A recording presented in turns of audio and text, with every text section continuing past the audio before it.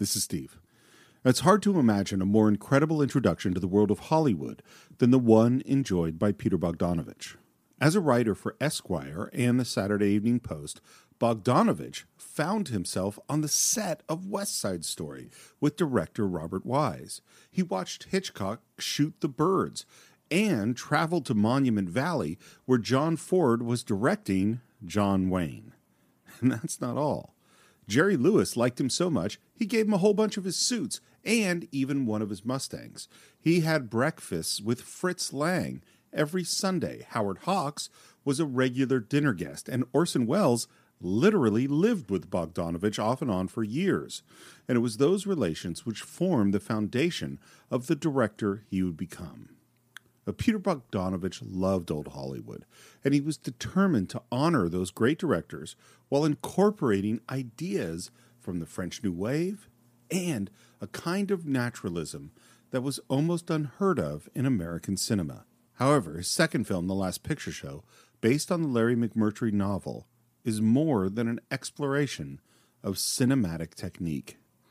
It is a profound, deeply personal, emotionally raw, and unflinchingly honest examination of the loves, losses, secrets, and betrayals that take place in a small Texas town in the early 1950s. This is, without question, one of the great films of the 1970s. And if you haven't seen it, I highly recommend a journey to our website, cinephiles.net, where you can buy or stream The Last Picture Show, along with every other movie we've ever reviewed. And those of you who support the show on patreon.com/thecинephiles know that occasionally John and I have a few additional thoughts on one of the movies we've discussed. In this case, I realized I wasn't quite done with our discussion of Guess Who's Coming to Dinner, and I had a few more things to say. So that's a few more thoughts on Guess Who's Coming to Dinner on Patreon and The Last Picture Show, Part 1, this Friday on The Cinephiles. Just remember, beautiful, everything gets old if you do it often enough. So if you want to find out about monotony real quick, marry Dwayne.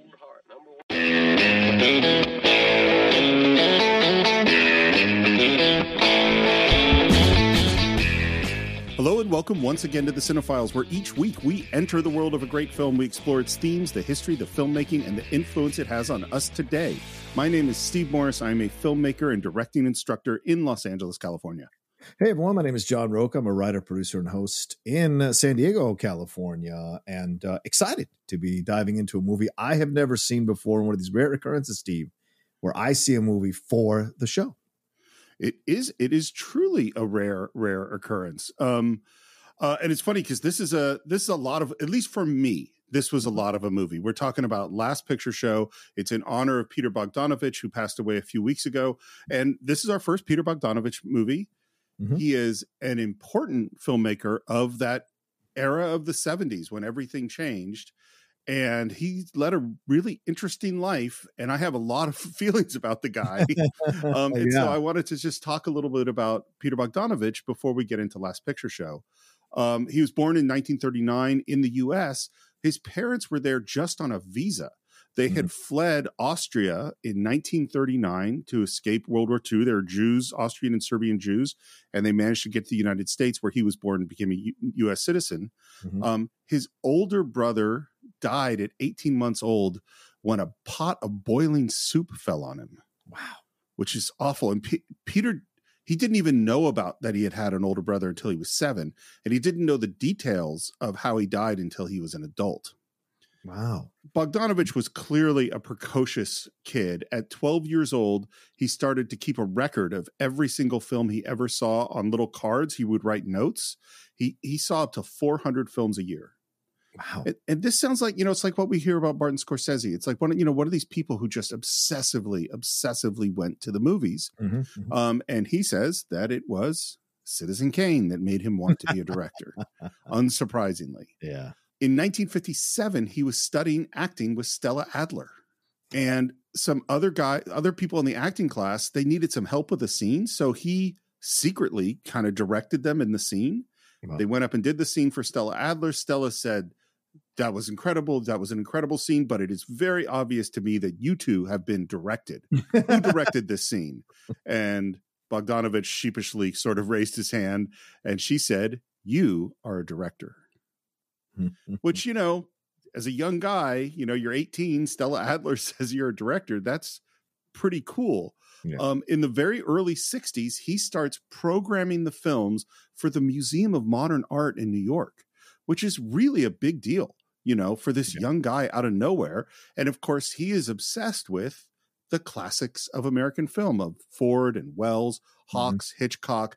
And so that's what he starts showing. And this is even at a time where some of those people are kind of falling out of favor in the early 60s.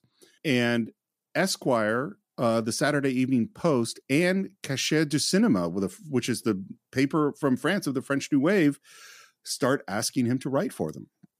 So now he goes from being an actor to programming movies for the museum to writing important articles on film criticism, and they even send him out to Hollywood because he wants to go meet with these people. And he is on the set of Hitchcock's The Birds to talk to Hitchcock. Wow. He is on the set with John Ford for Cheyenne Autumn.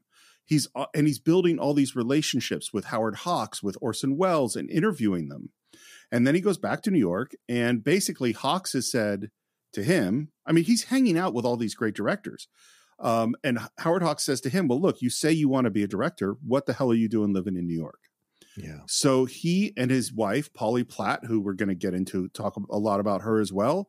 In the middle of the night, they pack up their apartment. They leave New York with a lot of unpaid rent. And with $200 in their pocket, they drive to Hollywood. Yeah. And now, because he has this status as a critic, it gets him into all these premieres and events, which he really focuses on going to the ones that have food. Because they don't have any money. So he's really eating off of like going to a Directors Guild event and filling his pockets at the buffet.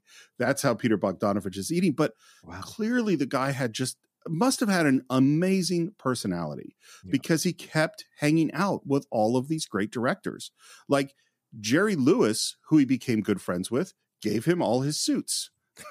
So that's why Bogdanovich was always impeccably dressed. In fact, Jerry Lewis also gave him his Mustang. So he gets a car and all his suits from Jerry Lewis. He's house sitting for all of these famous people, of which he says that he and Polly would go into their closets and try on all their clothes and then essentially fuck in every single room of the house. Jesus. So this is the life. I mean, but then also every Sunday morning, he's having breakfast with Fritz Lang. Yeah. You know, another great director. And Fritz Lang turns to Polly and says, listen, you can't trust Peter. He will leave you when he gets the chance. Wow. Yeah. Which is definitely going to come true. He would frequently have Hawks or John Ford over to his house. Orson Welles, who didn't really have a house in Los Angeles at the time, was frequently his house guest. Yeah.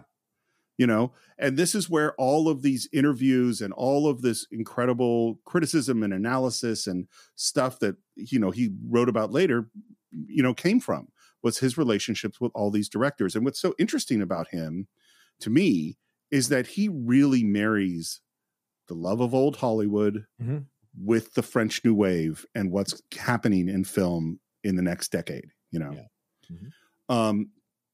He's sitting at a movie premiere, and sitting next to him is Roger Corman, who recognizes his names because he's read some of the articles that Bogdanovich, and he said, hey, do you want to come work for me? And Bogdanovich goes, sure. And we've heard this story before. Corman, you know, he had him do everything. He was an AD. He was writing. He was, you know, being a line producer. He was doing all this stuff on a couple of movies. And then he says, do you want to direct your own movie? And they come up with this movie, Targets, which, have you heard much about how this happened? No. Basically, it sounds like Corman had like 3 or 4 days of work left in a contract with Boris Karloff. So Boris Karloff owes Corman 4 days of work.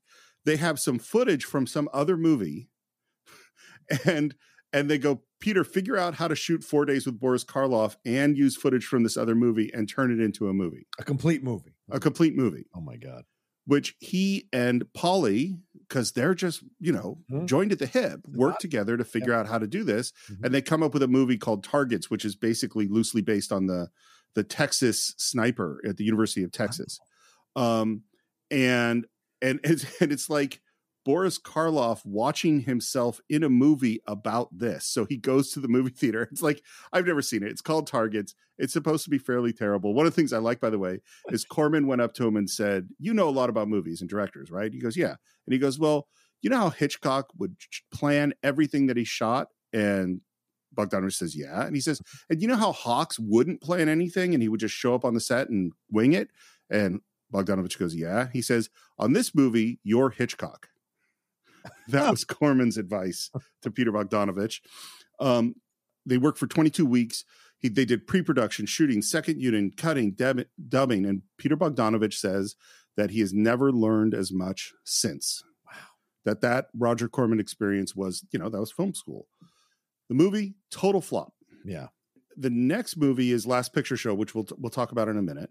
Obviously, we'll go in detail on that. Yeah. After that, he makes What's Up, Doc? Screwball comedy with Barbara Streisand and Ryan O'Neal. Have you seen it? No, I haven't. And I have one of my patrons on the Outlaw Nation, Maria. She has been pushing me for months to watch this film because she says it's excellent. It's a very funny film.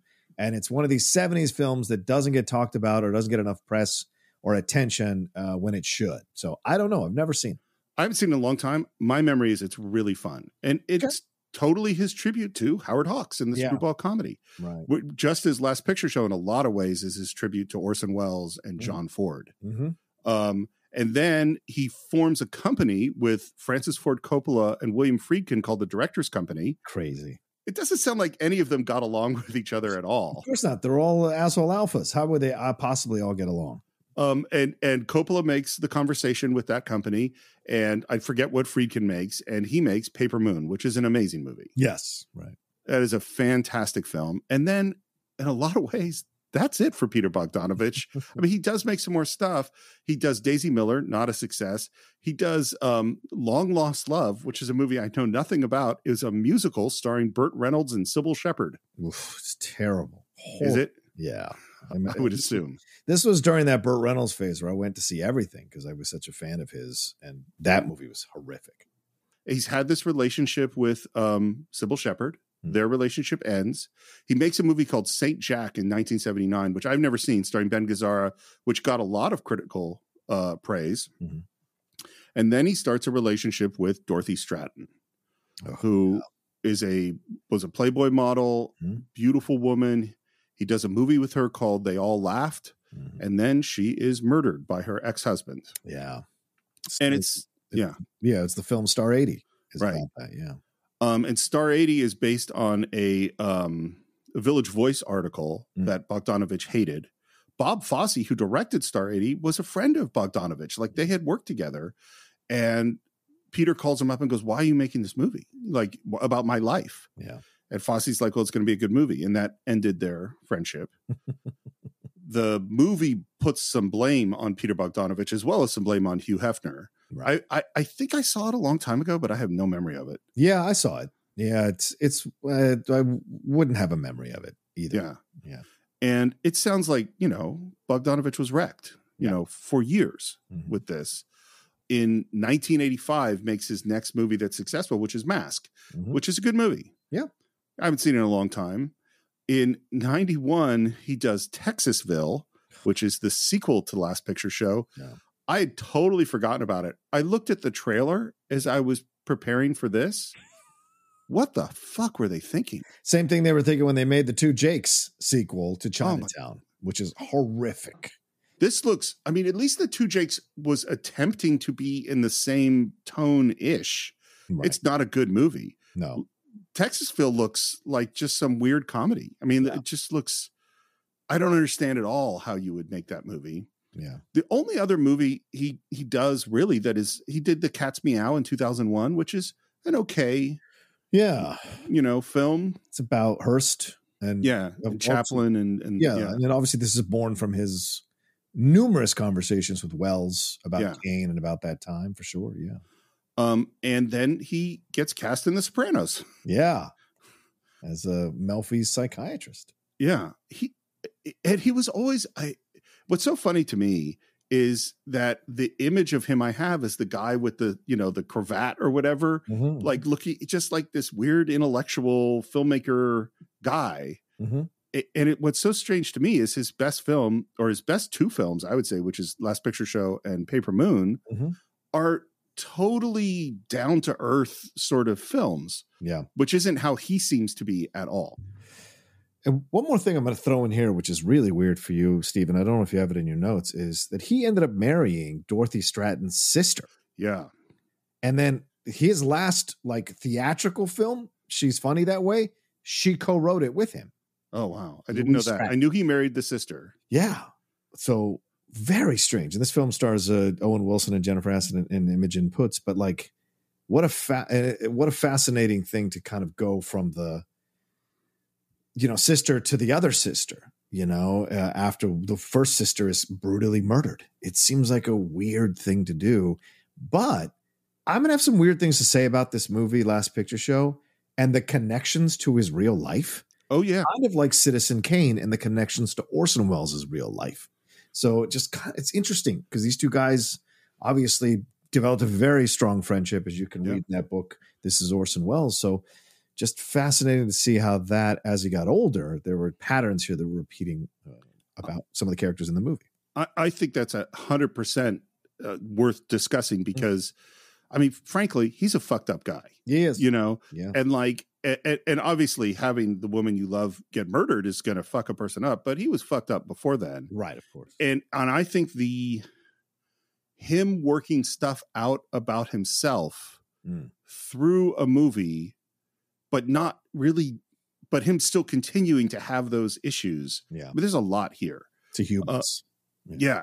Absolutely. Absolutely. So I know how you came to this film. Yeah. Which is in the last few days. Yeah. For me, it was in, that time of slowly trying to educate myself about film. We've talked about college, and right after college was when I really started to get disciplined about it. And I had heard about this movie. I had rented a bunch of other sort of great 70s films. Karen and I rented it on VHS, watched it in our apartment in Lafayette, California. And it was like nothing that I expected. You know what I mean? I didn't know what to expect, and then watched the movie, and it messed me up back then. And I think I'd only seen it once since then, maybe 15 years ago, and then prepared for it. And there was a lot, there was a lot for me to prepare for on this one. I kind of went back and listened to some parts of Easy Rider, Raging Bull, which is, about this era. And then I read the book, which is by Larry McMurtry, that it's based on. It's kind of a fascinating book. And there's a lot of info on this film. Yeah, I have to say, I liked it. I really liked it. And I have resisted this film for decades because I thought it'd be just a boring black and white film about a small town dying or whatever, people in a small town. So I didn't think I would like it, to be honest with you. And so that's why I resisted it for so long. But I have to say, after having watched it, I was not bored in any way, shape, or form. And I really enjoyed this movie and the characters.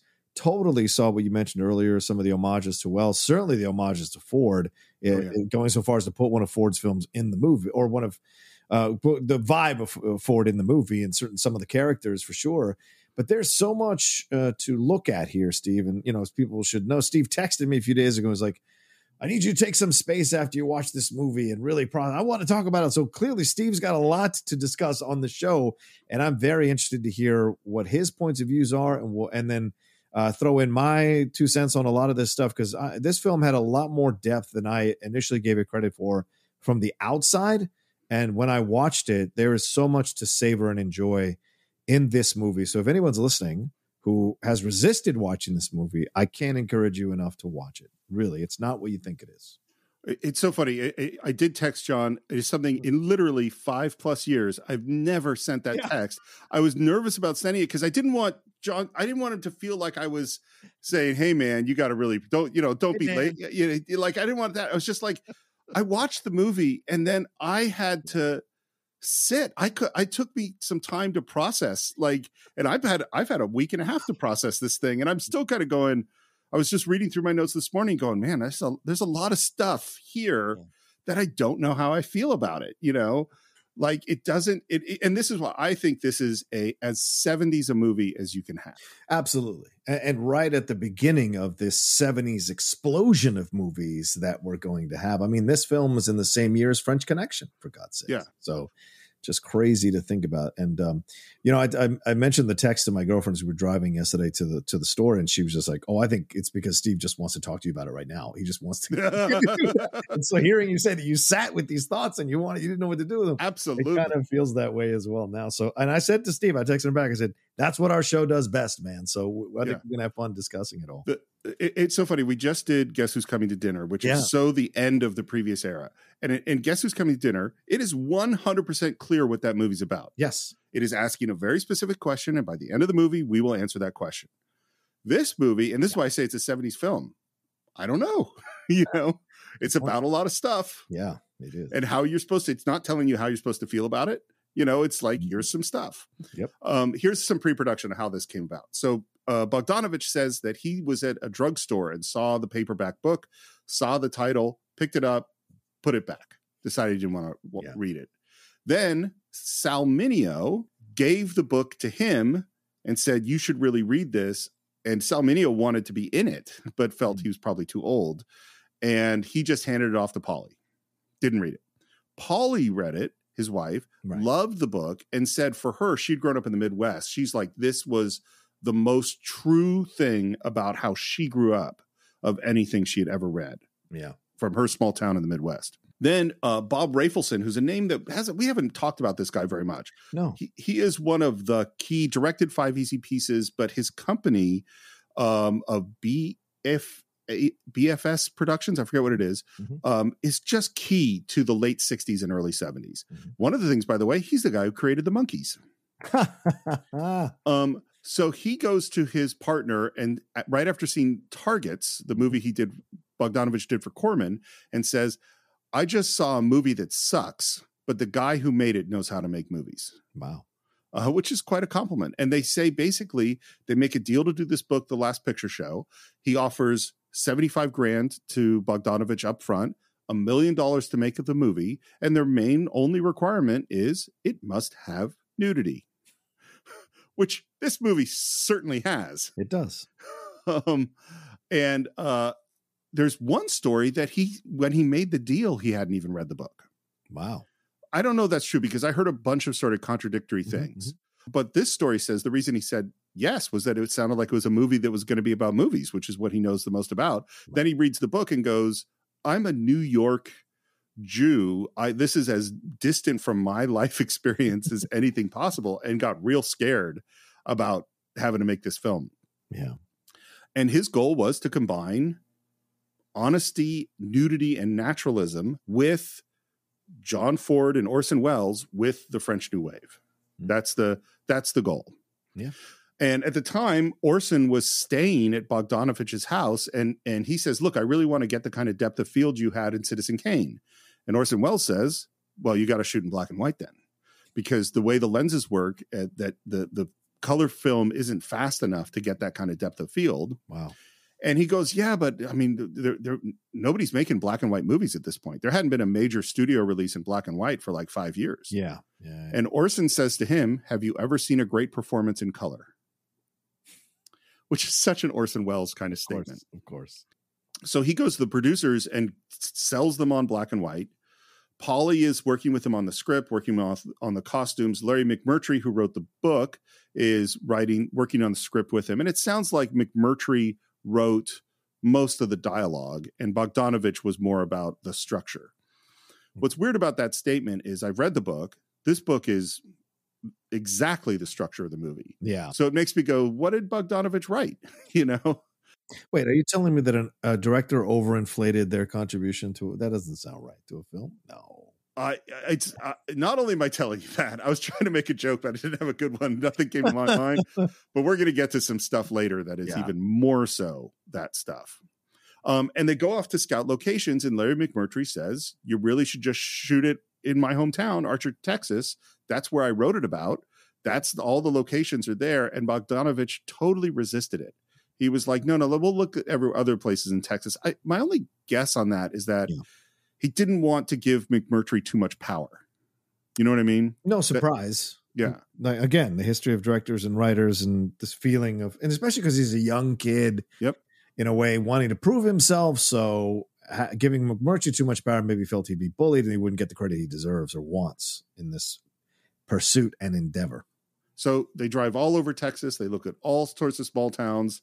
And then they end up at Archer City, Texas. And Peter goes, well, this is perfect. And Larry goes, yeah, I told you so. And that is where they shot the film. Yeah.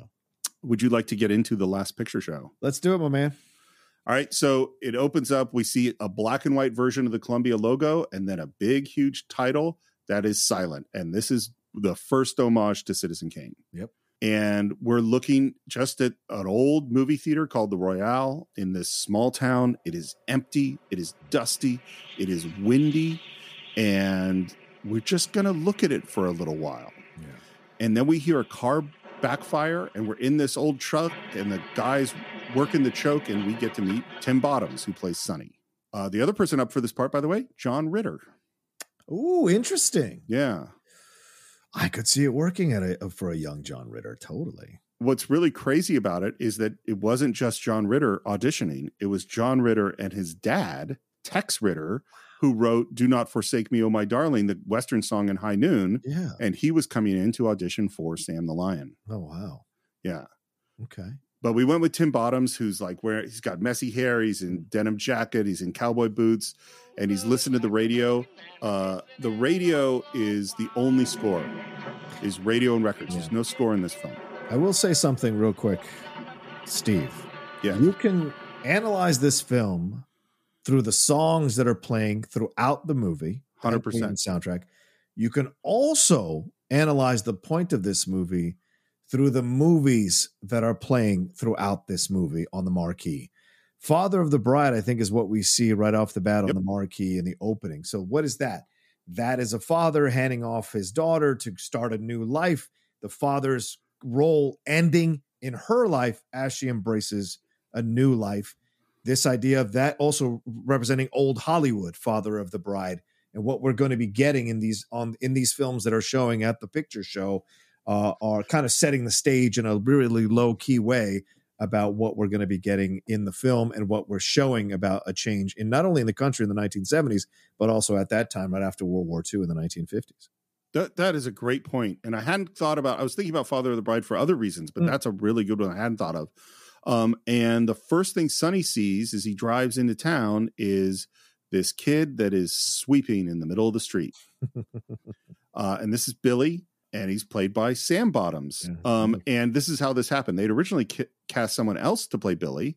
And Sam was just visiting the set one day. And Bogdanovich looked at him and said, who are you? And he says, well, I'm Sam Bottoms. He's like, oh, do you act? He's like, I don't know. He's like, well, do you want to act in this movie? And he fires the kid that plays Billy. He basically says, can you take your braces off? And the kid says, well, I'd have to ask my mom.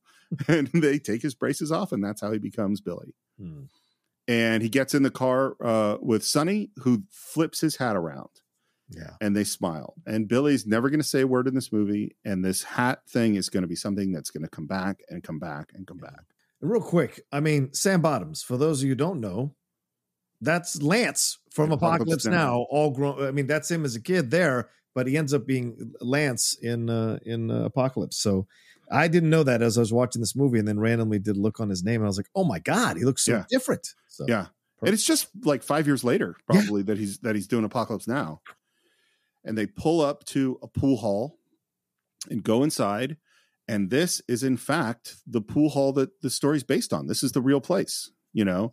And the thing is, there's a lot of my understanding; these are based on real people. Yeah, I mean, it's a work of fiction, but there's a lot of reality here too. And we get to meet Sam the Lion, Ben Johnson. So Ben Johnson, just talked about him in Shane. Yeah. He's a big John Ford actor. He did not want to do this part. What? He was totally against it. Peter asked him multiple times. He's like, that movie's too dirty. It's too, I can't have my mom watch this movie. There's no way.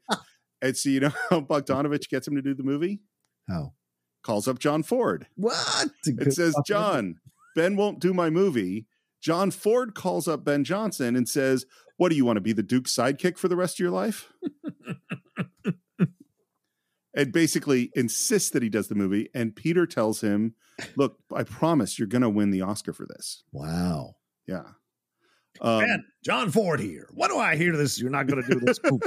Ridiculous. What are you, John Wayne's sidekick for the rest of your life? Do the movie, you idiot. I can only imagine that conversation. Totally. And we're inside this pool hall, which is, we got to say, this is the opposite of movie sets. You know what I mean? Yeah. Like, this is just a real, worn down, dirty, real place. Yeah.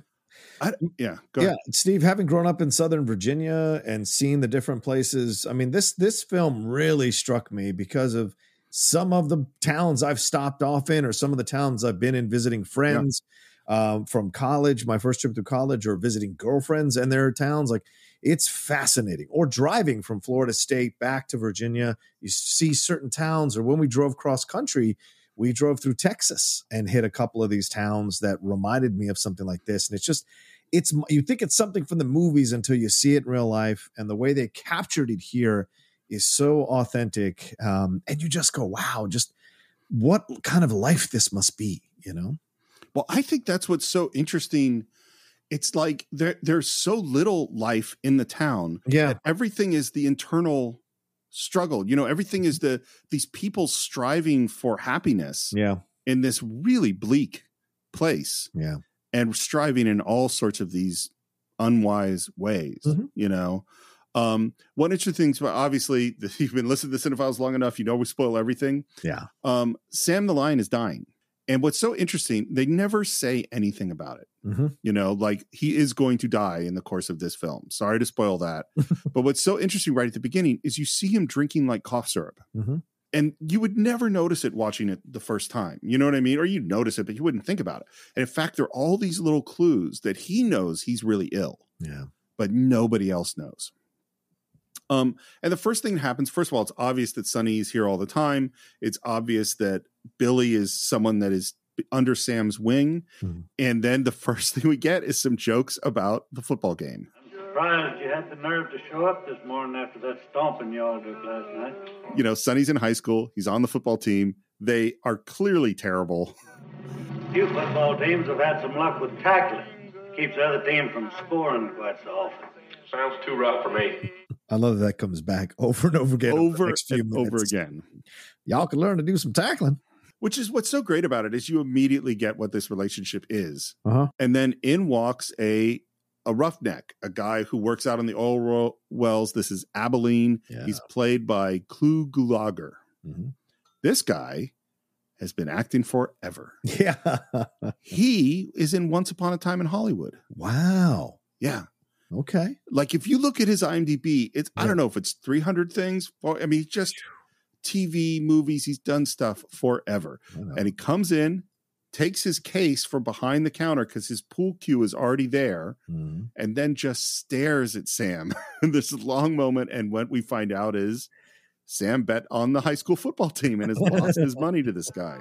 You see, this is what I get for betting on my own hometown ball team. I ought to have better sense. Wouldn't hurt if you had a better hometown. Outside, up pulls a truck, and there is Dwayne, Jeff Bridges. Yeah, see, I went into this movie thinking this was a Jeff Bridges, Sybil Shepherd movie. It is not. It is. No. They're in it. Don't get me wrong. And certainly they have strong storylines to play within their own storylines. But this is very much Timothy Bottom's movie and even Cloris Leachman's movie to a way, and Sam's movie. So it's just fascinating that I went in thinking it was one thing. It was completely something else. It's first of all, it's clearly an ensemble. Yes, sure. And second of all, I think Tim Bottoms is at the center of the ensemble. Yes. But it's not like his part is bigger than Jeff Bridges. Right. But it's, each one of them, when you're in each one of their worlds, it's pretty involving, It is. I just feel more of a connection to Timothy than I do Jeff Bridges or Sybil Shepherd in their roles in the movie. But I think that is as it's supposed to be. Yeah. You know what I mean? I mean, John, if you had said, I just felt so connected to Sybil Shepherd's character, I would be really kind of worried about you. I mean, I've had my sex. Let me just say that when I was younger. So anyway, we'll get to it. Now I'm picturing you standing on a diving board. I'm not saying that hasn't happened. At Y2K in St. Augustine. But that's a different story for another day. That'll be a cinephile short at some point. And then they head off. They're going to head over to the diner, and Sam the Lion tosses them some change in a bag, and they start playing football with it. And this fun sort of long shot as they go across the street. And I love basically all the townspeople. Those are just locals. They're not actors. And it's really obvious. Look at that, Larry. They can catch. Fast as under bitches, ain't they? Wish I could tackle. And they go into this crowded diner. This, by the way, is the only set they built for the whole movie. This is built inside a store. Wow. Everything else is location. And there is Eileen Brennan, who plays Genevieve. Yeah. And just such a different role than I'm used to her. You know, Bogdanovich saw her on Broadway in a comedy and said she was hilarious. And basically his thinking was, well, if she can do comedy, she can do anything, which I think is pretty smart, actually. I used to get Eileen Brennan and Ellen Burstyn confused all the time in the 80s and 90s, like all the time. They just, because of the EB in their initials, right, and they kind of look a little bit similar. And so I just used to get, I for the longest time, I thought Ellen Burstyn was in Sting or Private Benjamin. Oh, Private Benjamin. It was Eileen Brennan in The Exorcist for the longest time. So you want to pick up first tonight? Nah. I only get first every Saturday night. Same yours, you know. Go ahead. And for some reason, we don't know what this is. And this is the thing about this movie, part of why it's such a 70s film. We don't get any explanation of what the hell's going on. Right, right. You know, you're just kind of dropped into this world, and they're talking about the pickup truck, and Sonny's clearly doesn't care that much about getting the pickup truck first. They talk about he's got deliveries to make, and he says, I'll be lucky to get back for the second show. We see later on he's delivering some propane. We hear the song Hey Good Looking. It's a great soundtrack, by the way. Yeah, it is. And then it's night, and we arrive at the movie theater. I love, by the way, so there's Miss Mosey, who's the woman at the counter, the ticket counter. The movie's populated by these great smaller characters. Hope you don't want no popcorn, because there ain't none. And you missed the newsreel, too. And the main show's done started, so I'll just charge you 30 cents. If only the whole world worked like that. Right? Yeah. And he goes inside to the movie, and there are two girls sitting next to each other. He taps one on the shoulder, and they move over, and he sits down next to his girlfriend, which is Charlene Duggs, played by Sharon Taggart. Mm-hmm. And she is not happy with him because he is late. I decided you had a wreck. By the way, the other girl with her, that really is Sharon Taggart's sister, who plays her sister in the movie. That's cool. And they move up towards the back of the theater because we're going to have some makeout time. We see Billy is up in the balcony above them. And I love that she takes her gum out because it's time to make out. Yeah. Those are the days, man. Those are the days. And they lean in, and it's just, this is perfectly shot because kissing her. And as you said, the movie that's playing is Father of the Bride. Yeah. And by the way, the reason Bogdanovich picked it was he wanted to show something that was just the opposite world. Yeah. Well, and the thing that I was thinking about too is this is all about finding true love and and stability and relationships that make sense. And that's the opposite of what's in this movie. Mm-hmm. They start kissing, and Sonny is kissing Charlene and looking at Elizabeth Taylor. Yeah. And it's just so perfectly clear how not romantic this is. Oh, and one thing I should say that Charlene tells him is it's their anniversary. What? We've been going steady a year tonight. Yeah. Seems like a lot longer. Yeah. And she's like, did you get me something? He's like, well, I could get you another stick of gum. That's all I got. Yeah. And again, these are people that are trying to figure out who they are. They're young people in this town. And with him, like, look at Elizabeth Taylor, that's the clue there, right? That he's not, like you said, Steve, not with the right person. And later he'll stare at Sybil Shepherd when she comes in. And then eventually they'll just break up because that just seems like the logical thing to do in that moment. And that's the thing. It's like, okay, you try something out, but you keep it around for like male or female, right? Whatever way you stay in this thing for now because you're like, I don't know what else to do with it. And then eventually the line crosses and you're like, yeah, I need to get out of this situation. And that's what happens. I think it's just so honest about how people actually are. Yeah. You know, exactly. I mean, I'm sure that you've had the experience of being kissing someone where you go, what am I doing here? Yes, and vice versa, where the person has felt that kissing me. Yeah, absolutely. Yeah. And I think particularly at that age, like you want a girlfriend. Yeah. And you have one. Yeah. You know, it just ain't the one you want. But it just ain't the one you want. And speaking of the one that you want, in walks Sybil Shepherd and Dwayne.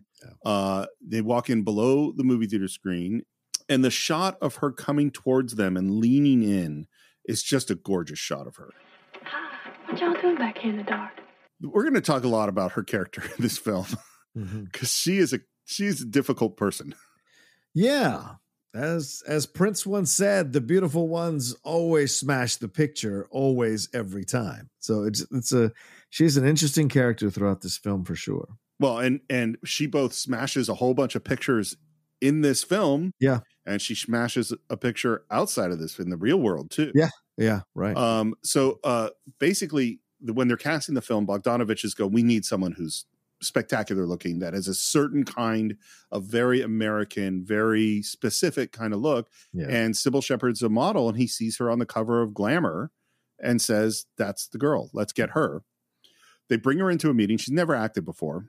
Bogdanovich immediately asks to see her naked, which they refuse, and she comes in a bikini. Mm-hmm. It's funny, Marion Doherty, who's like the great casting director, she is not listed on as the casting director on this film, but she was definitely involved because what she said she thought Peter was in love with Sybil from the moment he met her.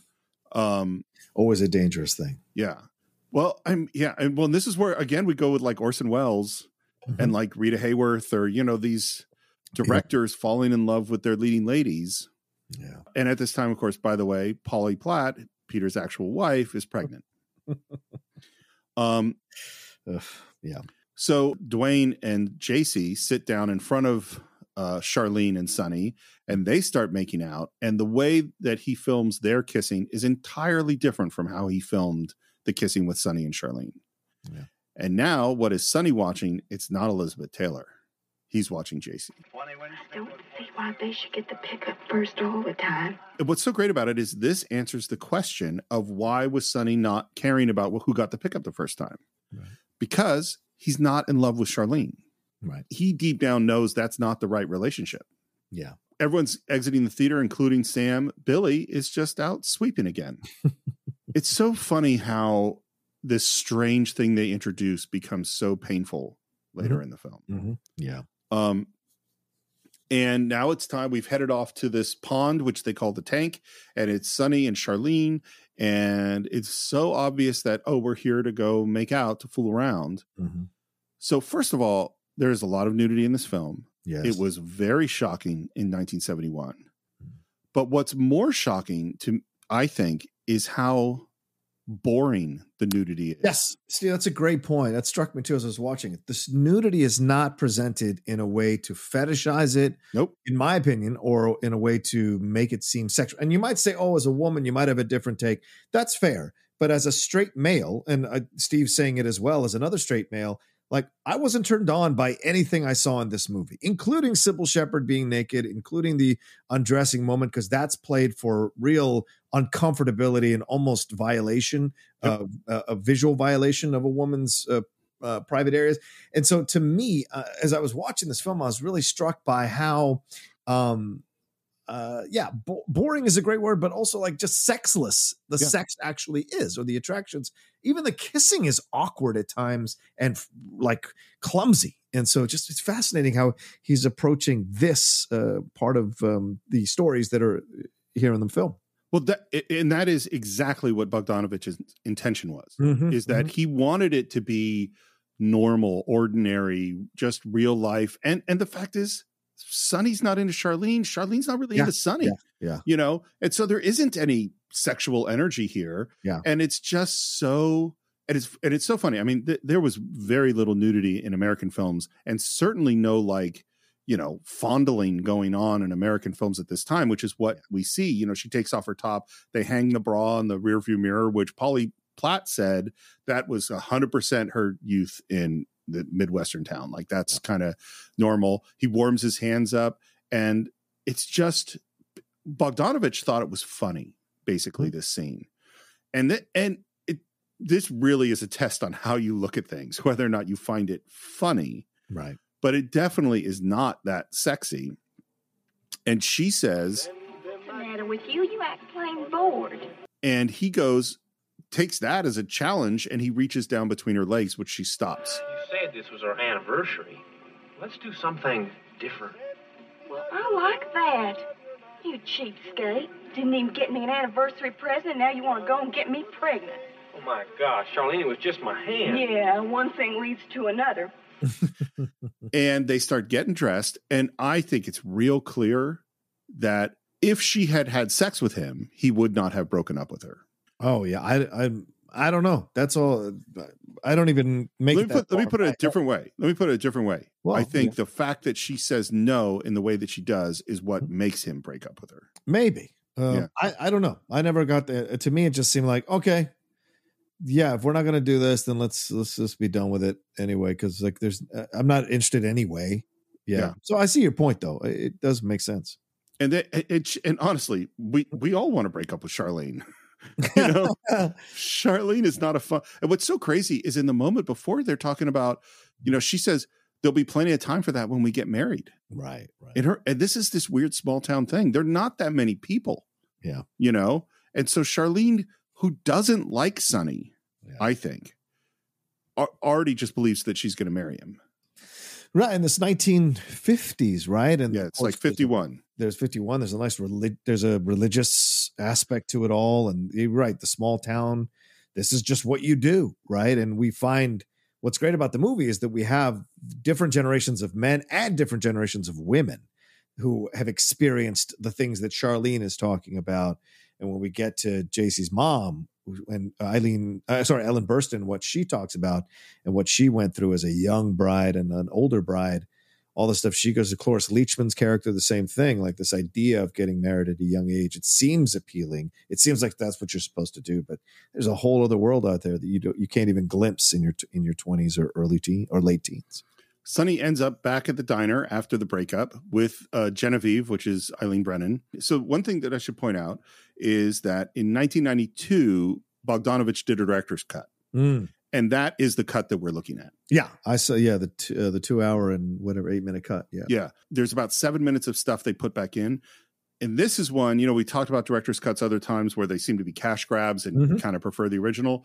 I can't imagine watching this without this extra footage. Yeah, I like the footage. It didn't seem like it was added on at all. No, and this is one of the scenes that was not in the original.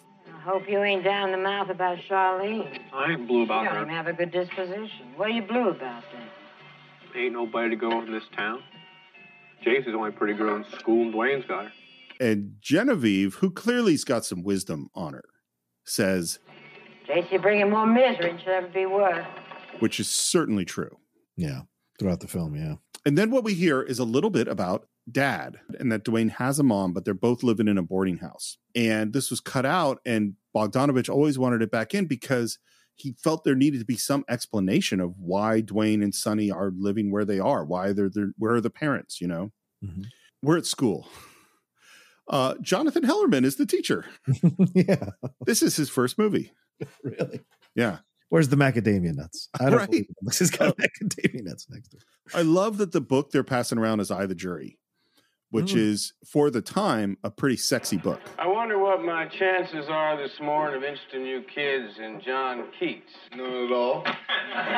And he reads a Keats poem at the end. When old age shall this generation waste, thou shalt remain in midst of other woe than ours, a friend to man, to whom thou sayest, beauty is truth, truth beauty.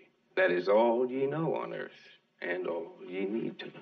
Why do you think that quote is in this movie? Well, I think that's kind of the anthem of the French New Wave, and the anthem of what he's trying to maybe convey here is there is a beauty in the truth, even if the truth is difficult to look at, the truth is difficult to experience, or your truth is growing up in a small town like this with little to no access to getting out of it. There is still a beauty in it if you can find it, if you can look for it. And also the Nightingale is the other one that he references earlier. And that's a poem about a incredible experience that the reader or the viewer goes on through the poem, initiated by the Song of a Nightingale. And by the end of that poem, you don't know if it's been a vision or a dream. It's otherworldly. And in a way, this film kind of symbolizes how we look back on our times if we ever get out of a small town. It seems like, you can be misty-eyed or nostalgic or think it was a vision or a dream, depending on how your points of views are about your upbringing and where you grew up in terms of towns. So it's just fascinating having Keats kind of weaved into this film that is deceptively seen as kind of simplistic film about the end of a certain era and the beginning of a new one. There's more going on, Steve, as you've mentioned in text and now on the show as well. Those are great points. And that's exactly not the thing I was thinking of. That's so, because I wasn't thinking as much about Nightingale. And you're totally, totally right. The thing that I keep bumping on is this phrase, beauty is truth and truth beauty. Mm-hmm. And it's like, there's so much seeking after beauty in this movie. Mm-hmm. And one could say that the most beautiful character is JC physically. Sure. And the least truthful. Yes, right. Exactly. And then you have a character like Ruth, Cloris Leachman's character, who there's the most truth, I think, there. Do you know what I mean? Like if you, and this is why I keep going back to is like, there's one idea that, in physical beauty, in the visual beauty is truth. But another idea is that in truth, that is what true beauty is. Do you know what I mean? And I think about JC and I think about Ruth. And I also think about Sam the Lion and Lois. You know what I mean? With these, because it's very clear later on, Sam the Lion and Lois shared moments of real truth and beauty. And in the midst of hearing this very romantic poetry, we have a hard cut to a big basketball coach yelling, "Run, you little piss-ass, run! Come it out! You gotta be men like the rest of them." This is the actual high school gym at the town. When they saw what the movie was, they were not pleased. Yeah, I bet. And there were some people in the small town that were really happy to have a film crew shoot there, and some that were really, really not. So this is Coach Popper, and he is as classically male, macho, asshole coach from that era as you could imagine. Y'all didn't jack off so damn much. Maybe you could stay in shape. And as the practice ends, there's one young basketball player that runs by him who the coach slaps on the ass. Do you know who that is? Who he slaps on the ass? Yep. No. Who was that? So when Peter Bogdanovich worked on Targets, he had a great location scout. And that location scout came and worked with him on Last Picture Show and played this small part. And that location scout is Frank Marshall. Oh, how funny. One of the most successful producers of all time, Steven Spielberg movies. Right. That is that guy. Really? Wow. Yeah. The other thing, and again, I'm ruining things that are subtle in the film, and it's even somewhat subtle in the book, although not quite as subtle in the book. Yeah. The real implication is that Coach Popper is gay and that is having affairs with his students, male students. Right. And it's just so lightly touched on in the film. Yeah. It never makes a thing out of it. And I would say most people watching the movie probably wouldn't catch it. You know, it's fascinating, Steve. 1971, this film comes out. It's not only risque for the nudity, right? It's also risque for the subjects that are being presented here. Oh, yeah. That are like, even in 2022, people are still trepidatious about making a movie about characters like this or about subjects like this. So it's fascinating to see it all kind of come together in this, because later we have that scene with the preacher's son in the car with the young girl, with the adolescent girl. It's like, oh my God. So it's just like, this is so interesting that he was able to get away. But again, this is kicking off the 70s. Right. We really delve into some really difficult subjects and see the ugly side of America portrayed in these films. It's funny. There was something in the old Hays Code, which we talked about in the past, is that you could have bad people in a movie, but the bad people had to have a comeuppance. Right. You know what I mean? Like they had to be punished. Evil, you could never get away with evil. Yeah. And that gets thrown out. And this movie is like, there's all sorts of bad stuff. Right. You know what I mean? Yeah. And it's just saying, here's this thing. Right. And that's it. They're not, Coach Popper doesn't get arrested at the end of this movie. He doesn't. No. But he does lose his wife. Yeah. I don't know if he loses his wife. He loses her to him in terms of love. But he never had her. I mean, like, well, we'll get to that. There's a lot of stuff. There's a lot of stuff about I Ruth think Popper. everyone gets a little bit of a comeuppance, but maybe not a big one. Yeah. And Popper pulls aside Sonny and asks him to do him a favor. And he says, My old lady's got to go over to the doctor in Alderton tomorrow. You know, women, there's always something wrong with them. right away, I don't think you like Coach Popper that much. Now, if you'll do this for me, I'll get you out of civic class. I'll be glad to. That's the best offer I've had all day. You tell her you got to get back in time for practice so she won't stay in there too long. So here's my Steve Morris question. Yes. Why do you think he asked Sonny to drive his wife to the doctor? Why Sonny of all people? Well, so I think he hates his wife. Well, sure. And I think his wife has been deeply depressed for a long time. Right. That's fair. But why Sonny specifically? Why not another kid in the class? Another senior? That is a good question. Could it be because he's the main character in the movie? Yeah, boom. This is a little bit like I was watching it. I was like, specifically, why? Is he the only one in town with a truck? Is he the only one that can drive at his age that isn't, like I would love to know what that's all about. So I will give you an answer. I don't think this is the right answer. Okay. I don't think Sonny's a very good athlete. Yeah, I don't think he is too. They can't tackle. Yeah. He can't. Yeah. Well, and like I think Dwayne is a better athlete than Sonny because Dwayne played in the backfield. Sonny played on the line in the football games. I mean, I don't think any of them are particularly good at. Charlene says that when they break up, Steve, you're not even in the backfield. Yeah. I think maybe also Sonny might see him as more safe. Maybe. Yeah. Okay. But that is a really good question. I'm going to have to keep thinking about it. We are in another scene that was cut out of the movie, which is we're in JC's convertible and we're with Sonny and Dwayne, and they're making fun of Coach Popper and they break into the school song. Entering high school, we love you ever so grand. We will always be so loyal to our man. I totally am happy this is in the movie. Yeah. Because it's like almost like, oh, they are friends. It's almost like a joyful moment, Yeah, teenagers make fun. At that age, especially when they're about to graduate, teenagers make fun of that whole concept of high school. So it totally makes sense. By the way, as they're driving along, a dog chases after the car. Mm-hmm. That's just a local dog that chased after the car. That was not planned at all. And I think it was... Peter was talking to one of these director's guys, and I think it was John Ford, who basically went, look, if a dog randomly runs in your shot, that's the good shot. We're sitting at like a drive-in kind of place, and JC's feeding Dwayne a very soggy fry because they didn't actually have time to cook them. Just kind of gross. Uh-oh, better watch it. Here comes your mama. And they sit up as a car drives into frame, and Lois, Ellen Burstyn, drives right into a close-up. JC, we're having supper at home tonight. I expect you there in 15 minutes. You hear? First of all, that is a great introduction to a character.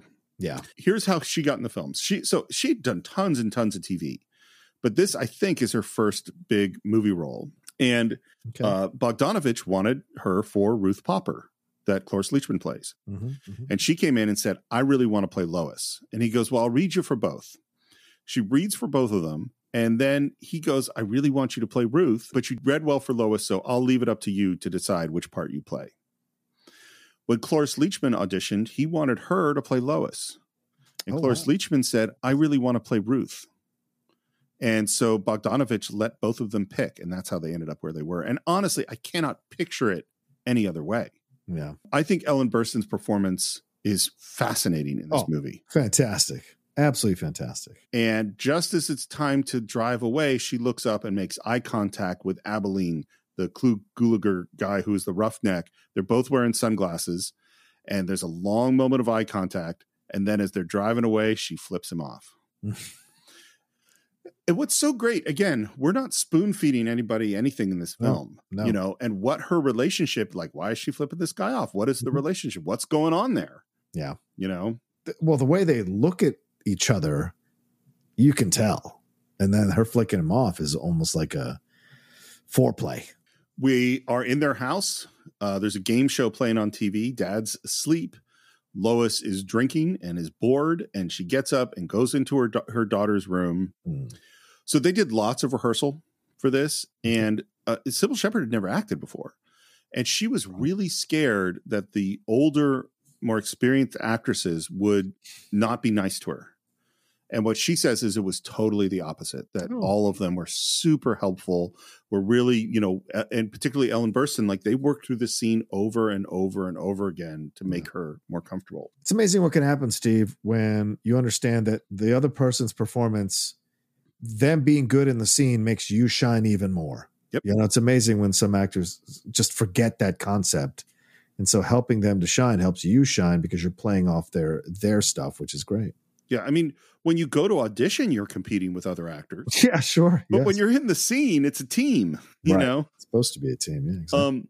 By the way, speaking of the music, all of the JC music is not country music. It's Right. pop.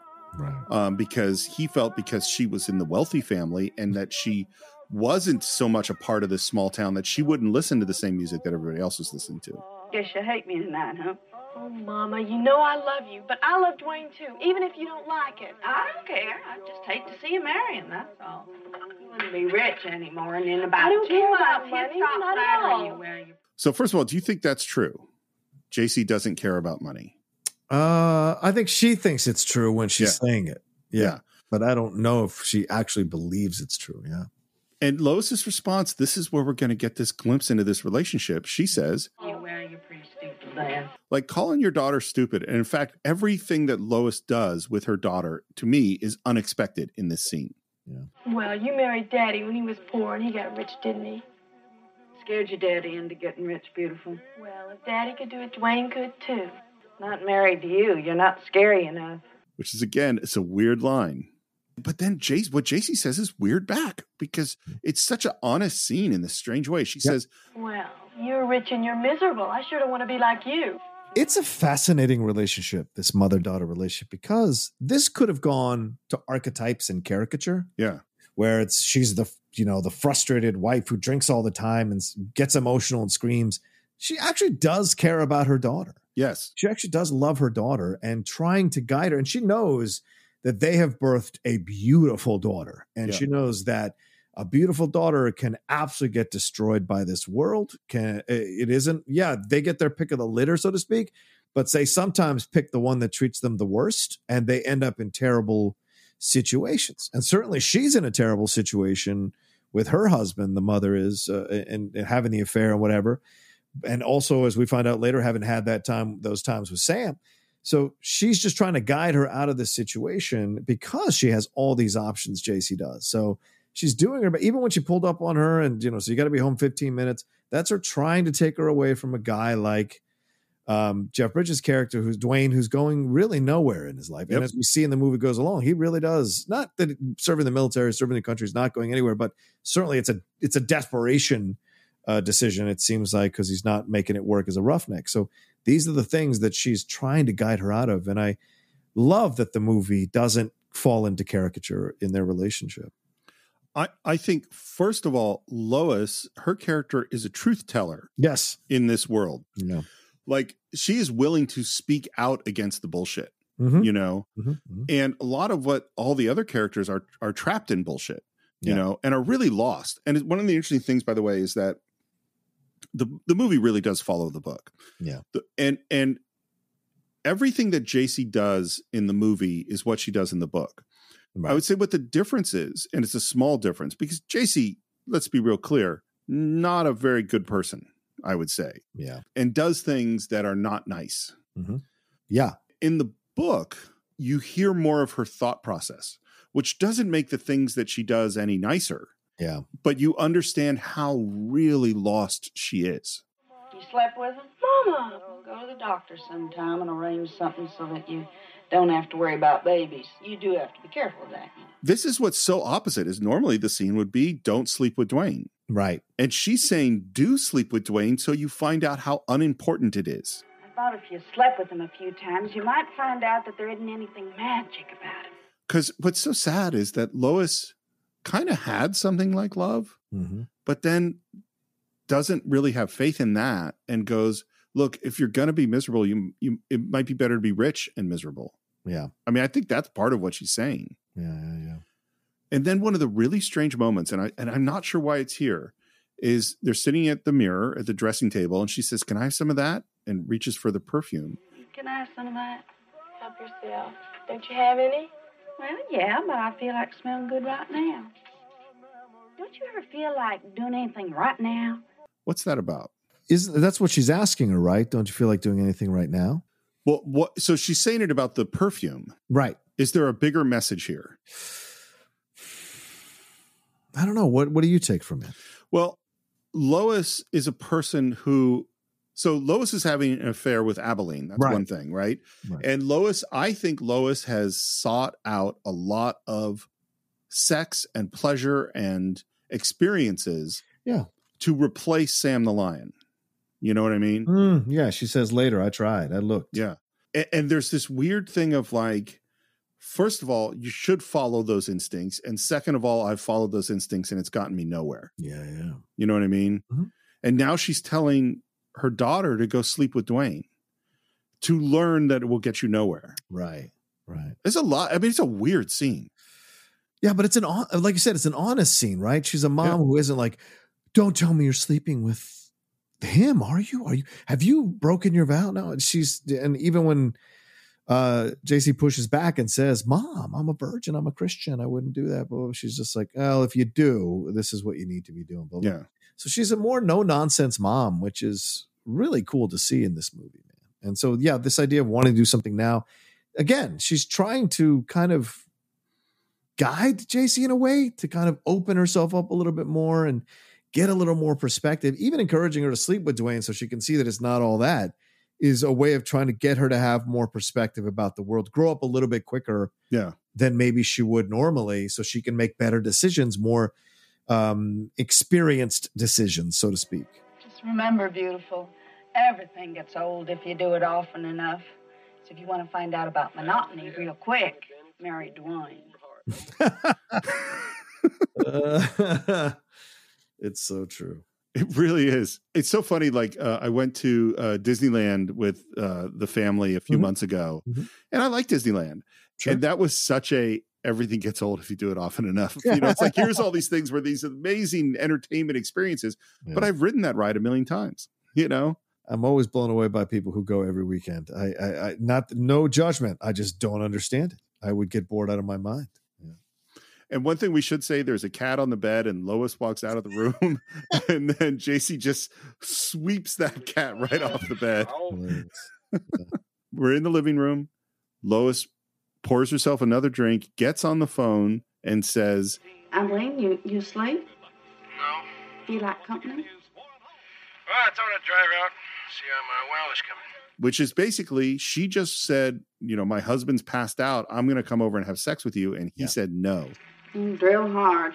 Better at all wells anyway. And hangs up. Yeah, gets a shot in. And here's the thing. So you just watched this. Yeah. Did you know who she was talking to? Yeah. Oh, yeah. Just from the interaction just from that shot. Yeah, just from the middle finger. Listen, Steve, I've been there. So I know that moment of staring at someone who is someone else's wife or girlfriend, when the boyfriend or husband is there. Yeah, I've been there. So that moment, I knew exactly what their relationship was. And so when she was making the call, I knew exactly who she was calling. And his response was perfect because Abilene, as we see in the movie, very much marches to his own drum. And when he's done with it, he's done with it. Done. Yeah. By the way, in the book, he's actually like the richest guy one of the richest guys in town. Yeah. Oh, okay. Yeah, because he keeps winning these bets from Sam the Lion, who always bets on the school. Right. He beats everyone playing pool who bets with him. He's a pool hustler. Mm-hmm. And he's been saving all his money from being a roughneck working for Lois's husband. So Lois's husband is probably the richest guy in town, and Abilene might be second. Yeah. Sonny pulls up in his pickup truck to Ruth Popper's house. This is Cloris Leachman's first scene. Yeah.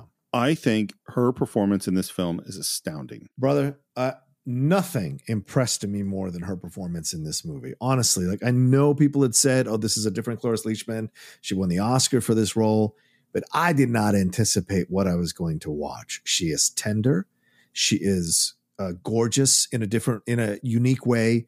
She is so full of levels of emotion that you're experiencing. And I think as a 20-year-old, I would not have gotten it. As an older man now, watching the things that she is negotiating, watching the moments as they play out, seeing the face, I would say amongst all her other roles, this is her greatest work ever. And that includes Frau Blucher and all the other stuff. Exactly, with Mel Brooks.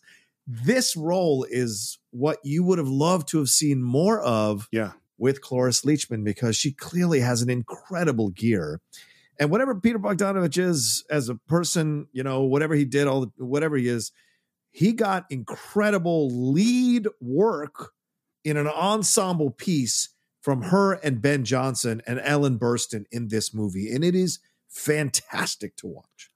I think this is a full one of the great performances I've ever seen, period. Agreed. And she had, we did a tribute to her, when she passed away. Yeah. She's had an incredible career. She did all sorts of interesting things. I think there was so much more she could have done. Oh, yeah. I mean, this performance there's so much depth and complexity and pain and layers and levels. And I mean, there's just so much here. Yeah. And right now she comes out and you could just feel the pain and crushing the pain down, and the self-containedness of it.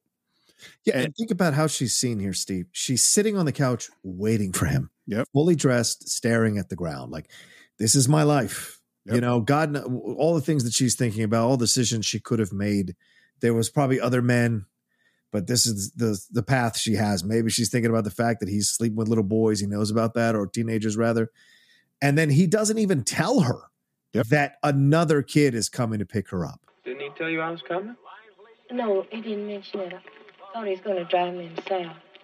So weird. She gets in the car and they drive, and then he is in the car waiting outside of the doctor's office, and she comes out, and I think it is very obvious that she is shaken by whatever happened in there. Yeah. What did happen in there, by the way, she has breast cancer.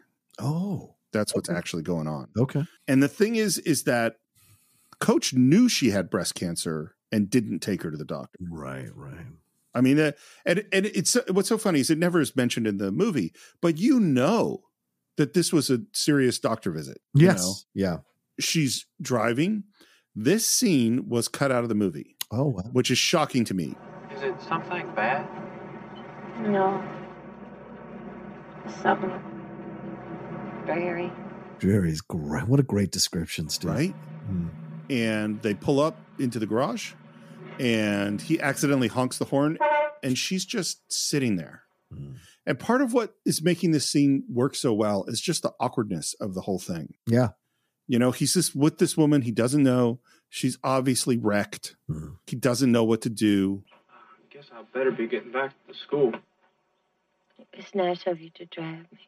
And you could see the emotions are right there. Yeah. And as she gets out of the car, she's very close to him.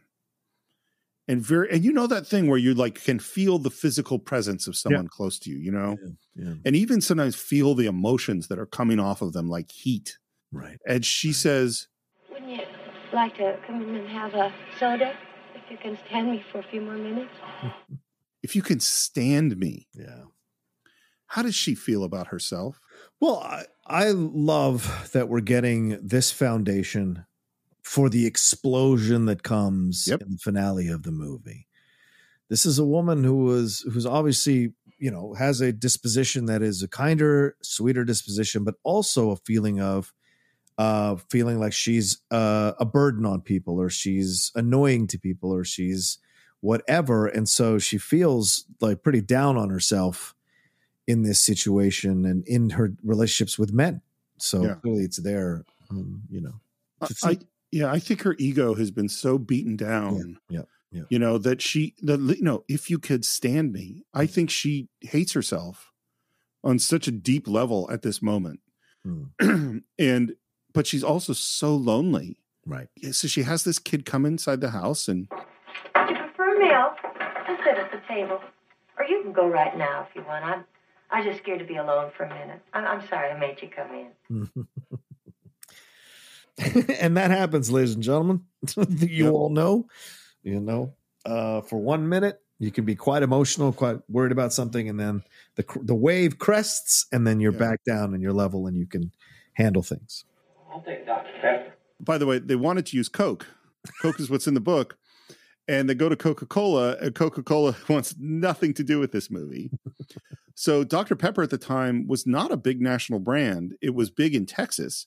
After this movie, it became a much bigger national brand. Wow. And the funniest thing about it is that in 1982, Coca-Cola bought Columbia Studios, which meant they actually owned this movie that they had refused to have their name in, a decade earlier.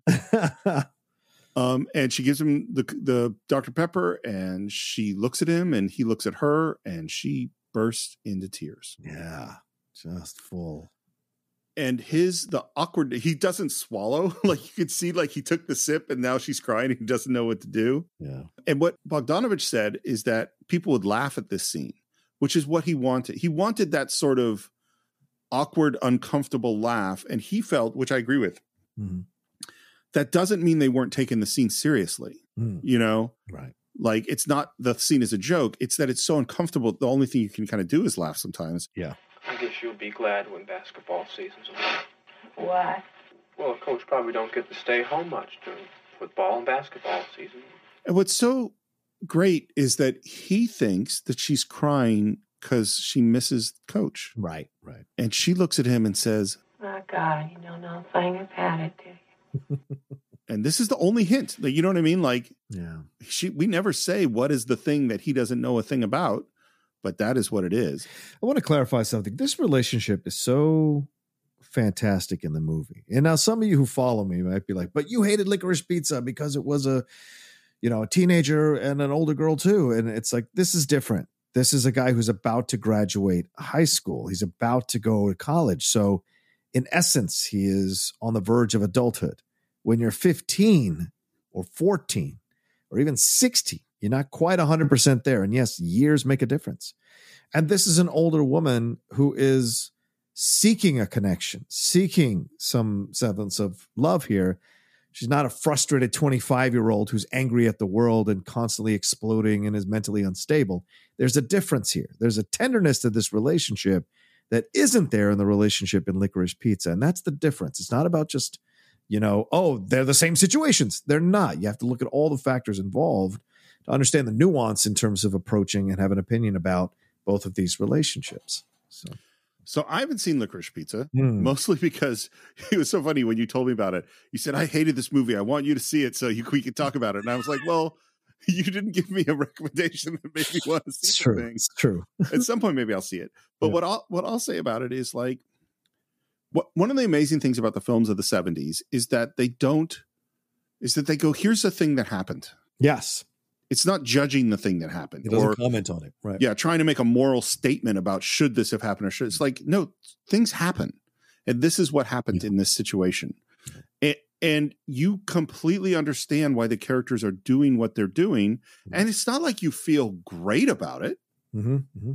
Like it's not a perfect situation. Right. It is a fraught situation. Yeah. By the way, as he leaves, the look that Cloris Leachman gives him. Yeah. I'm going to say a weird thing, which is that I try to figure out how to say it. I do not think Cloris Leachman is the most stunningly beautiful woman in history. Sure. Okay. The things that happen with her face in this film, there are moments where she is stunningly beautiful in this film. And that's what I said earlier. She's very gorgeous in this role in a unique way. And I guess in essence, what you're saying is the same thing. Yeah. She's quite beautiful in certain moments. Yeah. Well, and there are moments where her pain, like, it's like you could see the emotion. You know what? I'm going to go back to that quote. There is truth in beauty and beauty in truth is that her truth is coming out. Yeah. And so when she feels joy and when she feels love, she is gorgeous. Yep. unbelievably beautiful. Yep. And when she's in pain, you see all of that in her. It's almost like her face changes into something else. Yeah. Again, it's her performance is what I'm really talking about. It's beauty and her truth. Yeah. It's a Christmas party. Yeah. Let's meet Randy Quaid. Yeah. It's his first movie, never acted in anything ever before. It shows in certain moments. It does show. And he came in and auditioned for other stuff, and the Bogdanovich was just like, no, you're perfect for Lester. Hi, JC. Oh, hi. Dwayne coming? Say, you know Bobby Sheen, don't you, over to Wichita Falls? I met him at the country club. Apparently the rich kids are over in Wichita Falls. Well, he's going to have this midnight swimming party tonight. You want to run over there with me later? I can. I guess you heard about the last one. His folks were gone to Miami and everybody swam naked. Yeah? His folks are gone again, so it'll probably be pretty wild. Why do you think JC wants to go to this party? Again, she's maybe initiated by her mom. Do you ever just do something in the moment, do something, and then maybe she's like, she's exploring things herself. Yeah. She's also, about to graduate, so she's kind of figuring out what she wants to do. And she's not 100% happy with Dwayne, even though she keeps saying she loves him. And so this exploration of doing something different, doing something new, it's a sexual awakening she's going through as well. So like this is kind of spurred on maybe by the conversation with her mom, maybe from her own feelings. And so going to a party like this, it's with the rich people. So she wants to be part of that crew or explore being part of that crew possibly. And B, it's dangerous. It's risque. It's breaking out of the, more regimented approach to her upbringing that she has had and her own adherence to that regimented upbringing that she has had. So there are things that are much clearer in the book. Mm-hmm. And part of it is like when you see JC and Dwayne's relationship, one of the places is they're coming back from a basketball game, which isn't in this movie. And JC is in the back of the bus making out with Dwayne. And the reality is she always wants things to be public. Yeah. She doesn't, it's not just that she wants to make out with Dwayne, it's she wants people to know she's making out with Dwayne. Right. That's part of the turn on for her. Yeah. Like everything is about other people for her. Mm-hmm. And that drives her to do a bunch of stuff that's kind of maybe not such great stuff. Yeah. Gee, Lester, I'd like to go. I'm going to have a big problem with Dwayne, though. Well, don't go off without me. Maybe I can. So already we know that JC is playing multiple angles. Oh, totally. This party, by the way, this was shot at the town meeting hall. And in walks Abilene with a date, and Lois walks right up to him, kisses him right on the mouth, and says, "Merry Christmas." What do you mean kissing her like that? I ought to slap your face. Well, why don't you just kiss my ass? Which, by the way, that was Ellen Burstyn's line. And what's so funny is Abilene totally sides with Lois, basically. He says, "Why don't you go get yourself a drink?" And he goes off and dances with Lois. Yeah. What's so crazy about this movie is how public everything is. Mm-hmm. And then we see Ruth enter, and she is tentative, and she is clutching her purse, and her hair is tied back in a severe manner. Mm-hmm. Dwayne is dancing with JC, and as she's dancing with him, she makes eye contact with Lester and very clearly mouths the words, "Wait for me outside." Yeah. And he nods. Not cool, JC. Yeah. Like you're dancing with your boyfriend. Yeah. And, this is what young people do, And then there's this very strange moment. This older man walks up to Sonny and says, "Hi, Sonny. Hi, Dad. How you doing? Okay. Well, that's good. See ya." Sure. And they walk away. So this is one of the few scenes that's totally not in the book. Yeah. And this is how this conversation came to be. Peter Bogdanovich says he wrote this conversation based on something he saw between Jerry Lewis and his father. Mm-hmm. And there was a complete and total lack of communication. Wow. Isn't that crazy? Well, I mean, there's a hint of that in the Jerry, like there have been father stuff in Jerry Lewis movies, and his father never gets him, right? What's the one? God, it's a film where he played in college as a running back or something. I can't remember the name of the film, but he's trying to win his father's approval. And then finally, in the end, after everything's fallen apart, everything's happened, his father says to him, "That's my boy." And it just kind of completely changes him. And I think he even has a moment of crying in his father's arms at the end of this comedy. So this has been a thing for Jerry Lewis. So yeah, no surprise to see it being captured here. Well, and I think too, it's like this so solidifies the fact that the father figure is Sam the Lion. Yeah, right. Exactly. Oh, not this guy. Totally. Sybil Shepherd and Jeff Bridges in the car. By the way, they had a fling at the beginning of the film. Timothy Bottoms was completely obsessed with Sybil Shepherd. And then Peter Bogdanovich was also obsessed with Sybil Shepherd. As I said, the reality blurring the lines between the film and the reality. It's there. Yeah. My Christmas present. Yeah. Oh, goodness, I haven't time to do anything Oh, yet. that's okay. I just couldn't get them into the shop. You like it? I saved up for 6 months to do it.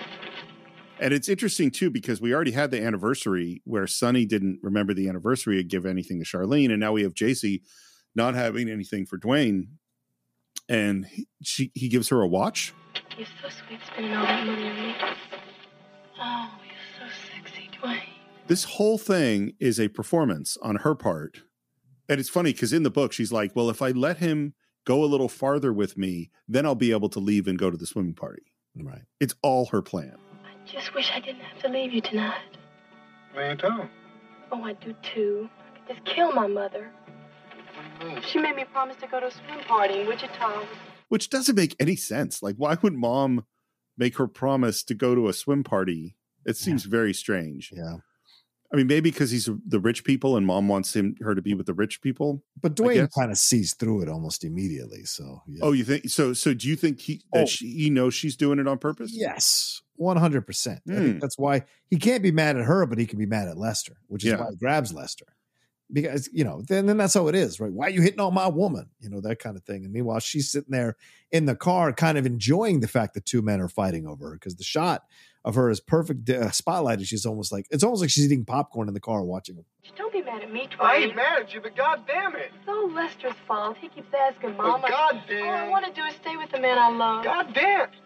And then she puts her leg over his. Yeah. And it's so funny. Like, we talked about the boring-ish nature of the first makeout scene. This one is a sexy scene, yes, I think. True. Very true. And it happens very slowly. And even though and what's so funny is this one doesn't have any nudity. The previous one did. This one's actually sexier.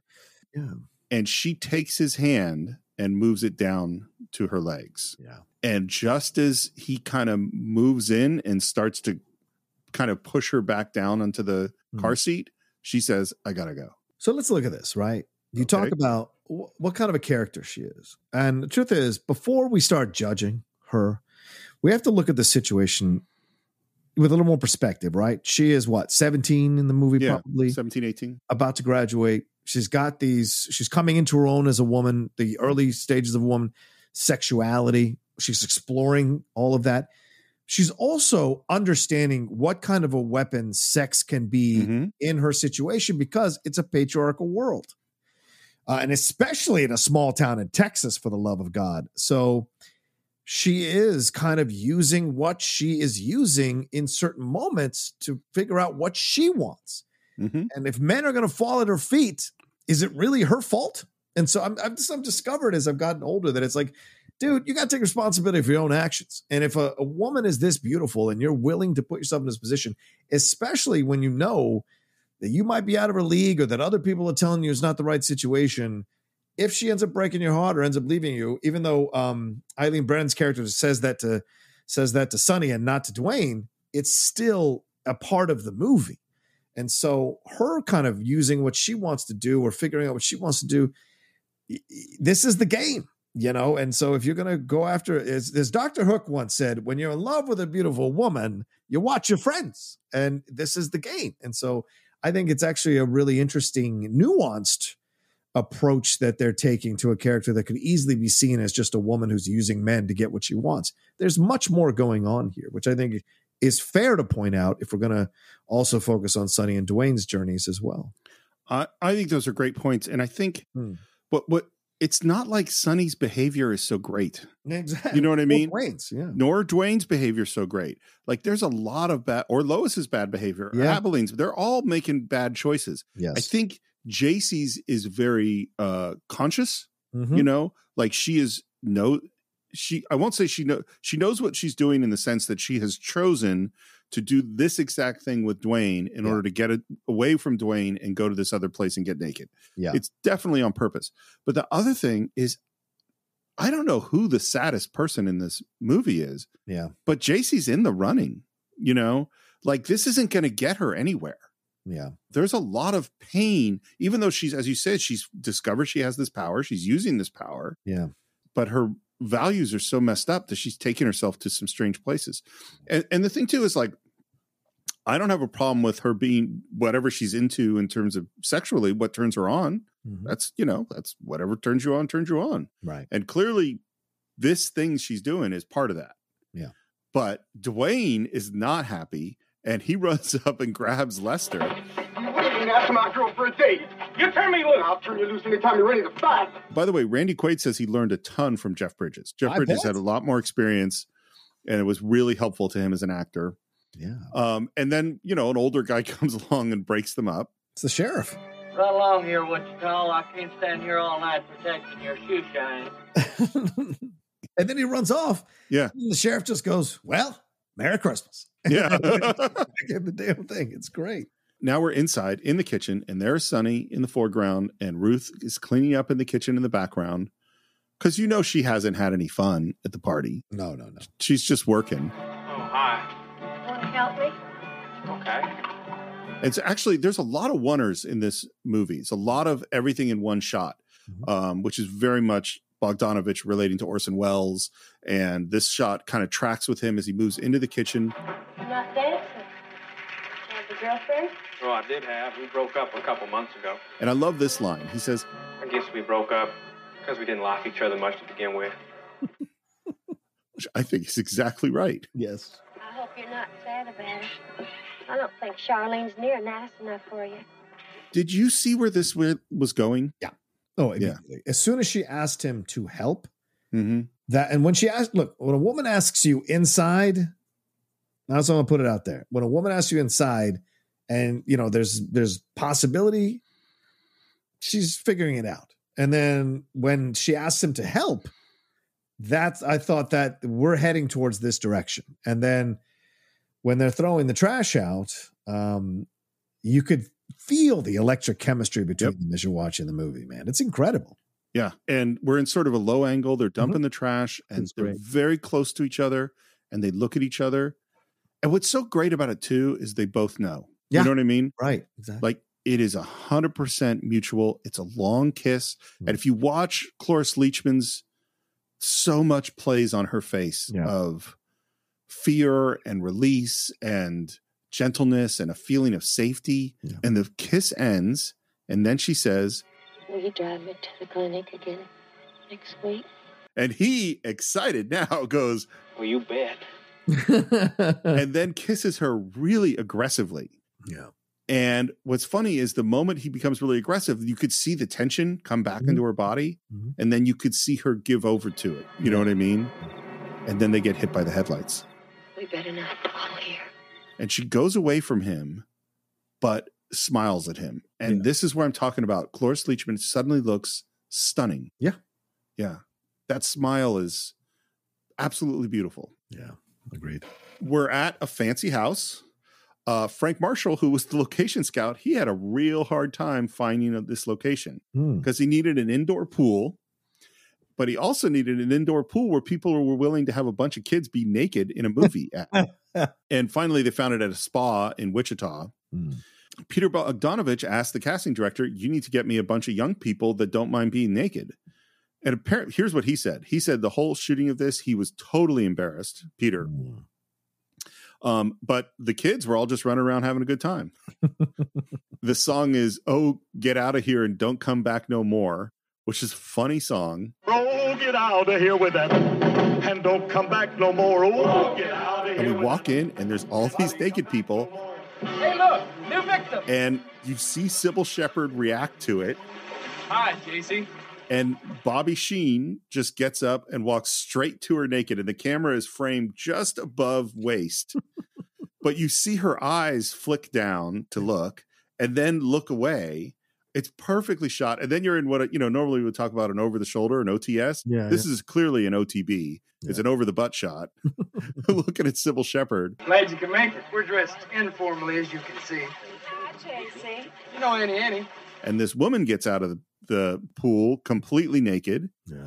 And it's all cut really fast. Yeah. And this is, you could totally see like Orson Welles in Touch of Evil. You know what I mean? Yeah. The way it's cut. And I think too, because we've had all these oneers where things are really slow and it's all in one shot, the fact that we're cutting fast makes it all very jarring, and you feel Sybil Shepherd's discomfort in this moment. You want to join the club? And she, in a very soft voice, says, Sure.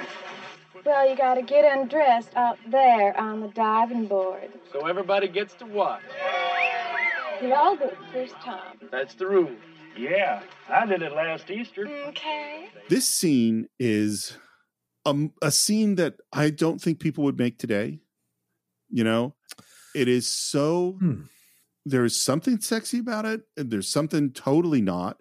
It is really uncomfortable. Yeah. It also, you could see a whole bunch of different emotions playing with JC in this moment. Mm-hmm. There's a lot of stuff going on. Yeah, I think this is I don't recall feeling sexy about it. I think Sybil's so beautiful in this movie that you can feel attraction, but it's quickly it's a weird scene. Yeah. It's quickly replaced by repulsion in that because they're all just so casual about being naked, which is totally fine. I mean, live your life. Yeah. But the fact that you make people go through this ritual of publicly taking all their clothes off, it's almost cult-like. Mm-hmm. And remember, this is the beginning of the 70s. The cult situation is doing it, but it's almost cult. You've got to strip yourself of all your personal belongings so that you can be part of this thing with us that is only allowing certain people inside of it. And this idea that this is how we express our truth is to be fully naked with each other in a pool. Oh, and hey, my little brother is down here in snorkel gear or whatever to kind of mess with you. So this idea of promenading a woman out onto a board and having her do it. We don't see Randy do it because Randy's already done it, apparently, in the past. Lester has. But seeing Sybil do it, who is the beautiful woman of the film, to have her do that, I thought was a little bit of a violation. But in a way, you're supposed to feel that way because this is how the rich people are. They want to kind of embarrass you a little bit to see if you'll be part of their club, So, it just was a rough watch. It's rough. That's why there's so many things going on. Well, and I'm sure you how many things did you go through with groups of friends that said, okay, you have to shotgun this beer, or you have to, it's like, working at the campus, like you have to jump off this cliff into the lake and everyone's going to watch, there's these things where you have to go through the ritual that's scary to be part of the club. And some of them and nudity and things like that, those are part of those things, whether it's fraternity hazing or, and so to me, it was like, again, this was real. Yeah. I felt that this, and the thing too about JC's character is you can tell she is both scared and insecure and put on the spot, and part of her likes it, Yeah. This is titillated by it. Yeah. Well, and that she wants to be in this club. Yes. She wants to be one of these people that is wandering around naked. And this is the price. The way it's shot, I think, is just perfect in terms of the storytelling, in terms of her nervousness. Like, I love little details like she can't decide whether to take off the top or the bottom first, and goes back and forth. Yeah. That is directly in the book. And that is perfect filmic storytelling. There's no words. You see what it is? The fact that there's a naked kid swimming around under her. Yeah, the brother. Yeah. The fact that she kind of loses her footing and plops down on the board. And then, and the moment of she takes off her underwear and throws it in the kid's face because he gets too close to her, which kind of sells everyone to her side, and they all applaud, and she gets in the water. Yeah. And it's funny. Peter Bogdanovich said, and it's totally true, when Sybil Shepherd is wet, she looks like a kid. Yeah, I mean, like her face, she looks really young. Yeah. And what has happened is there's a huge smile on her face because she got through it. She got through this thing. Right. And what does she notice is on her wrist? The watch. The watch. She killed Dwayne's watch. I mean, we couldn't get more symbolic than that. And she smiles at Bobby Sheen, this other guy. A couple other things about this. Sybil really did believe that the nudity was necessary for the film. Okay. She was sold on that. But she's a well-known model, a cover girl. Yeah. And she's very concerned about naked pictures of her getting out. Right. And so she continually was pestering Peter Bogdanovich and the producers with a document that would make them promise that there would be no still photography and no photographs would be released. And they continually said, oh, maybe later. I don't know. I don't think so. No, maybe later. And finally, Bogdanovich yelled at her and said, if you ever bring up that again, I'll never give you another piece of direction. Wow. So she shut up about it. And there were still photos taken. Mm-hmm. They were leaked. They did end up in Playboy. And she spent years suing Playboy, finally settled out of court like 5 years later. But she is the person, because of this, that got SAG to change the general contract that would protect actors and actresses from nude photos. Nude photos cannot be taken of them without consent. That's because of Sybil Shepherd. Yeah. Good. Yeah. Ugh, male directors, man. Yeah. Right. Well, and this is, it's so, and again, you talk about paralleling the movie. Yeah, exactly. He forced her to do this thing, and, you know, that was the price that she had to pay, and took something from her. Yeah. Right. Now, I don't know that Bogdanovich took the pictures, or I don't know who leaked them. I don't know anything like that. But yeah. Yeah. But you imagine if he was in love with her, as Marion Doherty said from the first time he saw her, he'd want to protect her from a situation like this. You'd think. But unless you're a lecherous mother. Anyway. Yeah. That's being said, yeah. But she did date him for 7 years, so was there a kind of a Stockholm thing with that? I don't know. I mean, I think what we could say, and in this movie, people are weird. Yeah, people are weird. Yeah. Actors and artists are weird. We're back with Dwayne, and they're outside the party drinking. Sonny walks up. Let's all go do something. Good idea. Why don't we try and hunt up some pussy? Oh, you wouldn't know what to do with it if we found some. They even talk about fucking some heifers. Which I didn't know was a thing. I thought sheeps were the thing. I did not know cows were the thing. And by the way, in the book, there's a lot more about that. Whoa, really? Yikes. Oh, yeah. I mean, they don't actually, you don't see them do it, but it was very clear that they have done it. Yeah. Which is, I was like, oh, wow, this is weird. Yeah, what we ought to do is buy Billy here a piece of ass. Yeah, we oughtn't let him die first. Yeah. Poor Billy. And Sonny does say, I don't think we should try anything like that. But he doesn't try that hard to stop them. And they talk about going to get Jenny Sue.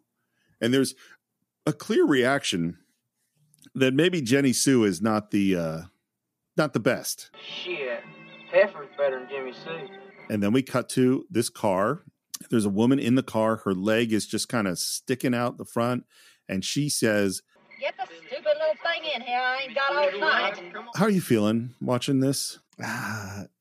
Really uncomfortable, but also I understand. I mean, these are teenage kids and teenage boys, and it's not like they're all brought up with normal, kind of emotional vocabulary to have at that age. I'm not excusing it, but certainly, as you said, the film doesn't comment on things that happen within it. It presents it, and you can make up your own mind. And then this thing, they're presenting a rite of a passage that we've seen in other movies as well. This idea, even Biloxi Blues had this scene in it, in the play and also in the film with Matthew Broderick of, popping your cherry with a prostitute. And so in their fucked up minds, they thought they were doing Billy a favor when in fact they were using him for their own entertainment, which is terrible.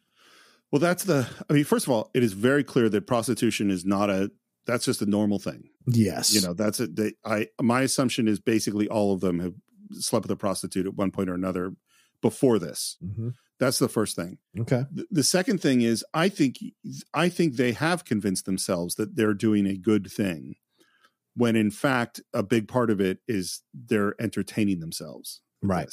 And it's interesting to me that what is the scene that's right before it's JC stripping on the diving board. Mm-hmm. And now we go to taking this kid who has obviously some mental issues and stripping him and putting him in with a prostitute. This is the dumbest thing I ever seen. He don't even know what to do. Come on, Billy. One for me. Damn it, put it to her, boy. Get her, Billy. Come on, Billy. Screw it to her, boy. And it doesn't go well.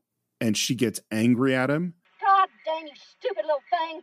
couldn't even wait. Look at this mess. And they push him out of the car, half naked. He's bleeding because she smacked him. Mm-hmm. And Sonny goes in to help. And you can see, I think, Sonny knows what they did was terrible. Yeah. And he feels terrible about it. And again, we have this moment of the hat, is that he takes Billy's hat and he puts it around on his head. And Billy just looks in a daze. Mm-hmm. They drive up to the pool hall. Sam walks out of the pool hall and Billy tries to run past him to get inside. Sam stops him, sees this bloody nose. Which one of you bloodied his nose? I think Ben Johnson is amazing in this scene. Oh, yeah. Absolutely. He has such strength about him and such simplicity in his performance. And Jeff Bridges, Dwayne, is in the backseat of the car and he ducks down so Sam does not see him. What happened, Sonny? They weren't none of us, Sam. And then this other guy, and I forget his name, but he's an idiot. And he says, no, it was Jimmy Sue. Jimmy Sue? How'd you get messed up with her? And they explain the situation. And there's a pause. And Sam gives them a very hard look. And then he says, You boys can get on out of here. I don't want to have no more to do with you. Scaring a poor, unfortunate creature like Billy just so as you could have a few laughs. I've been around that trashy behavior all my life. I'm getting tired of putting up with it. So tell me about this. What's going on with Sam here? I've been around that kind of trashy behavior all my life. Well, Sam is like the progressive in town, and that's how I've seen him from the first moment of the film. He has a connection with the young kids. He respects it. He gets it. Billy is his own, I think. Billy's his son. And so he's having to be even more softer about the world because of having to deal with the limitations of his son. And so there's an approach here that's different. And so watching the fact that he's seen these young kids do this shit to his son, it reminds him probably of some of the people in town that he knew when they were teenagers and some of the shit they pulled and got away with and ended up becoming elders of the town that never comes back on him. I think there's fairness in that, right? There can be understanding as well because of the time and whatever, but if they continue those patterns of devaluing people into their adult lives, then you can go back and look at those things as a teenager. And I think that's what he is kind of saying with that comment, is that, I've been around that all my life. He's talking about this town and the people in this town who have treated other people who are different as something for a joke or for their own entertainment. And he's making a stand here in this moment with these young kids about it. So I know a little bit more because of reading the book. Yeah, sure. So Billy's not his son, by the way. Oh, okay. It seems like he is. My bad. Yeah, absolutely. Well, I think what Sam has done is that he has adopted, in a lot of ways, Billy and Sonny and Dwayne and a bunch of the other young people. Like he has said, so what his backstory actually is that he had two sons, both of whom died. And his wife went crazy and I think killed herself after the death of his two sons. Yeah. And so I think with him is he's made the choice of, I'm going to be a good person in the community. You know what I mean? I'm going to take care of these people that need taken care of. And I'm going to be kind and forgiving and gentle with all of them. And I think this just crossed the line. He's been, you know what I mean? Like you're being a good person over and over and over again. And then you watch how people mistreat and hurt each other. And at this point, he's just like, I'm done, And he says, in the simplest way, in a way so simple that I think you don't even grasp at first the gravity of what he's saying. Now you can stay out of this pool hall, out of my cafe and my picture show, too. I don't want no more of your business. We didn't mean for anything bad to happen, Sam. You didn't even have the decency to wash his face. So first of all, the picture show and the pool hall, that's all the entertainment in town and the cafe. So him saying, I don't want any of your business, that is a big deal. Yeah. First of all. And then, man, you see it hit Sonny. Yeah. You didn't even bother to wash his face. I mean, that's a strong statement. Yeah. By the way, the scene ended here in the original cut and didn't show their reactions to this. Oh, wow. Yeah, which I can't understand. And then, of course, Dwayne sits up in the back seat and says, lucky I fell asleep. I'd hate not to be able to shoot no pool. See, Dwayne ain't no nice guy either. Dwayne purposely slid down in the seat so Sam wouldn't see him, even though later both Sam and Eileen Brennan's character know that he was there. We're at Ruth's house, and clearly they made a plan. Sonny comes in with her. Sure he won't come. You know he won't. He's just starting basketball practice. There's an awkward kiss, and then they start taking off their clothes. By the way, and you know this from acting, is sometimes you have to work stuff out. Is they needed to make sure that they were the right amount of naked at the same time. So they had to time how they took off the clothes. And I love it's all so awkward. And I love the moment where she's like pulling her slip over her top and it gets caught and she takes a second to, it's just embarrassing for her to get it off. And they get down to their underwear. And here's the thing. First of all, Tim really didn't want to do this scene, Tim Bottoms. Oh, wow. He was, I don't know, and maybe he was just embarrassed by the whole thing. Yeah, you know, he's in real life at this point, he is 20 or 19 years old, depending on, you know, how much post-production there was. And she's in her mid 40s. So, right. There may be some nervousness here. Yeah. So, and they were going to get totally naked. Oh, wow. And Tim refused to do it. And so they came up with the plan of that they would strip down to their underwear. They'd get in bed. They had underwear planted in the bed. And then they would just throw that out of the bed, even though they're still really in their underwear underneath the sheets. So, and that was, and Cloris Leachman and Peter Bogdanovich came up with that plan. And they do it, and they get in bed, and either on purpose or just because she was so in character, Cloris Leachman didn't grab the fake underwear. She just got naked under the bed. And they start to fool around. He gets on top of her. And the bed is squeaky. Yeah. And that squeak is so powerful in this scene. And the camera's on her, and she's kind of looking around, and it's very clear she's not enjoying it. And she feels herself starting to cry. And then the way they do this is so amazing. He realizes, or thinks he realizes, that she's crying and starts to look at her. And then she grabs him close to her, I think, so he can't see her crying. Yes. Then they finish, or he finishes. He gets off of her. Yeah. And she says, I'm sorry I cried. Just as scared, I guess. And Sonny thinks she's scared about the coach. Right. But that is not what she's scared about. No, not scared of that. Scared I could never do this, I guess. Can't seem to do anything without crying about it. How could you like me? Interesting, right? Well, I don't know if I 100% agree with you that she's not enjoying it. I don't think this was about enjoying or not enjoying. As she says at the end, this was about her doing this to prove either something to herself or to find out if she could still do it, as she says.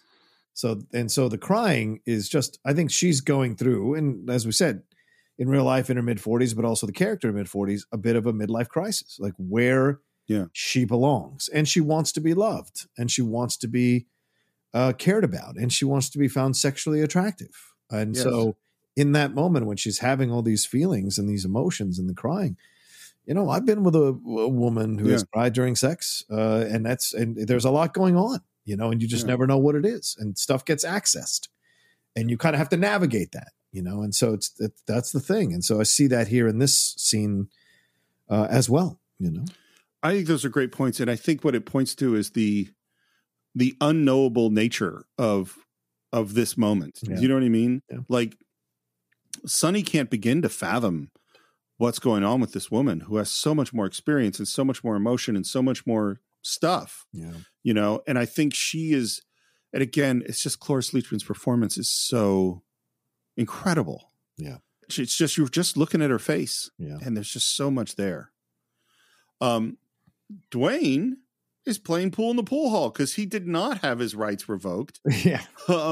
It's Sonny drives by. This shot was also cut out of the movie, which is shocking to me because it's so important to see Sonny not being able to go to those places, movie theater and the pool hall. Yeah. And he drives out of town and he gets out of his truck and he's thinking, and he heads into the diner and Genevieve is alone there. What have you been doing? You lost weight. Ain't had your cheeseburgers in weeks. Now he's been banned from the diner. Right. Come on, I'll fix you one. Even though that wasn't a very nice thing y'all done to Billy. So again, the whole town knows everything. Right. You know? Small town. One thing I know for sure. A person can't sneeze in this town without somebody offering him a handkerchief. What you mean? Now, she is giving him a message, and he is at first not hearing it. Just an awful small town for any kind of carrying on. Don't forget to put some onions on. And some people got a lot of guns. Now he's starting to get it. Yeah. So what's the message she just gave him? I mean, just talking about the situation with Cloris Leachman. She's saying, you know, be careful. Be careful about what you're doing. What's so great about this film, too, and really setting it in a small town in Texas like this, there's not that clutching pearls, man. Yeah. It's very much like this is a hard scrabble life. This is a hard scrabble town. You have to eke out a living as best you can. And so the normal judgments, the normal kind of approaches that the highfalutin, idealistic approaches to the world don't really apply here. Not that they shouldn't apply, but they don't really apply because the reality of the situation is different. And so her basically warning him, hey, the things that are going on here, just be careful. The town elders could get a whiff of this and there could be some issues, man. Just letting you know. Well, and Coach Popper's got a lot of guns. Yeah, he does. Well, and the thing I like about it is that this movie accepts that people are weird. Yes. We are fucked up and lonely and desperate and sad and horny and trying to figure stuff out and stumbling through life and making mistakes. And that is what it is. Yeah. As opposed to we are people going on a good journey towards a destination that makes sense. And that's not what this movie is saying, you know? I'll go even farther. It's not that people are weird. This is normal. Yeah. This is the normal. Yes. Not whatever Norman Rockwell nonsense you've got in your head. This is the actual normal stuff. Yeah. And we hear the door open and there is Sam, the lion, and Billy.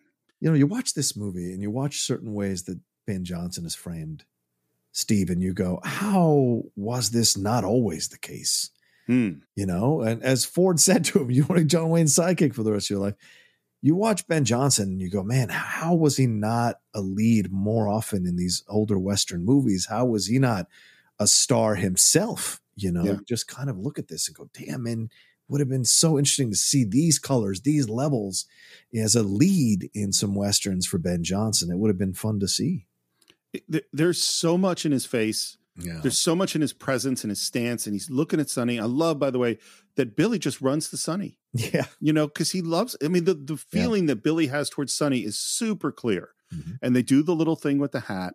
And Sam gives him a very hard look.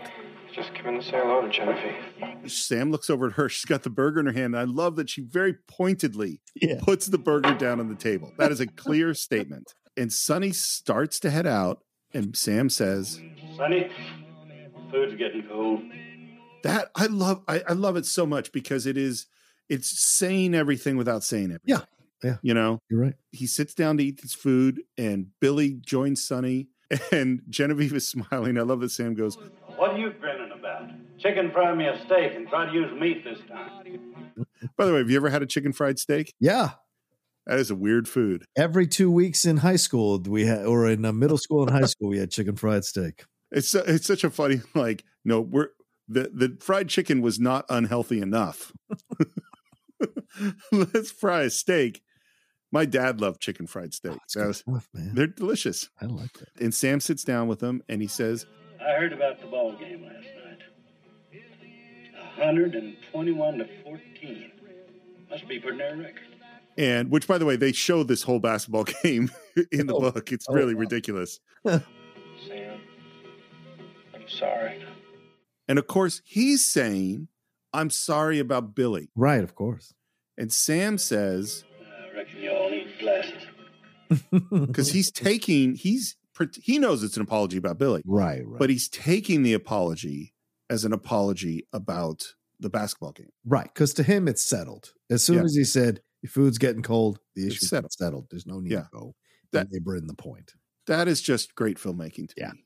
Yeah. Great dialogue. Yeah. So I think at this moment, Sonny and Sam, they've made up. I think things are probably going to be okay with all these relationships, right? And so maybe we could just I don't even know if we have to do the rest of the film. That's just true. like let it go. You know what? I don't think anything really important happens. And they lived happily ever after. They lived happily ever after. Well, if you want to find out how they lived ever after, you're going to have to tune into next week because I think this is a good point to end part 1 of our exploration of Peter Bogdanovich's The Last Picture Show. We'd love to hear your thoughts on this film. You can visit us on all the social media, Facebook, Twitter, where it's Cine_Files. It's the Cinephiles Podcast on Instagram. Subscribe at all the usual places. Leave your 5-star reviews, please, on Apple Podcasts. If you want to buy or stream The Last Picture Show along with every other movie we've ever reviewed, you can do it on cinephiles.net. You can support the show at patreon.com/thecинephiles. And if you want to reach me, you can do it at SR Morris on Twitter, SR Morris1 on Instagram, and you can Star Trek it up at Enterprise Incidents. John, how would people find you? You can always find me at The Rocha Says on Twitter and on Instagram and TikTok now as well. On Twitch, The Outlaw Nation. Been doing some watch-alongs of the NFL playoff games, and we've had a bunch of people joining me to have some fun with it. So if you're in the mood to do that on Twitch, feel free to do that as well. And then my other podcasts, The Top 10 and The Geek Buddies, that are out there on my YouTube channel, youtube.com/John Rocha Says. And that's it for this week. We will be back next time to conclude our exploration on The Last Picture Show right here on The Cinephiles.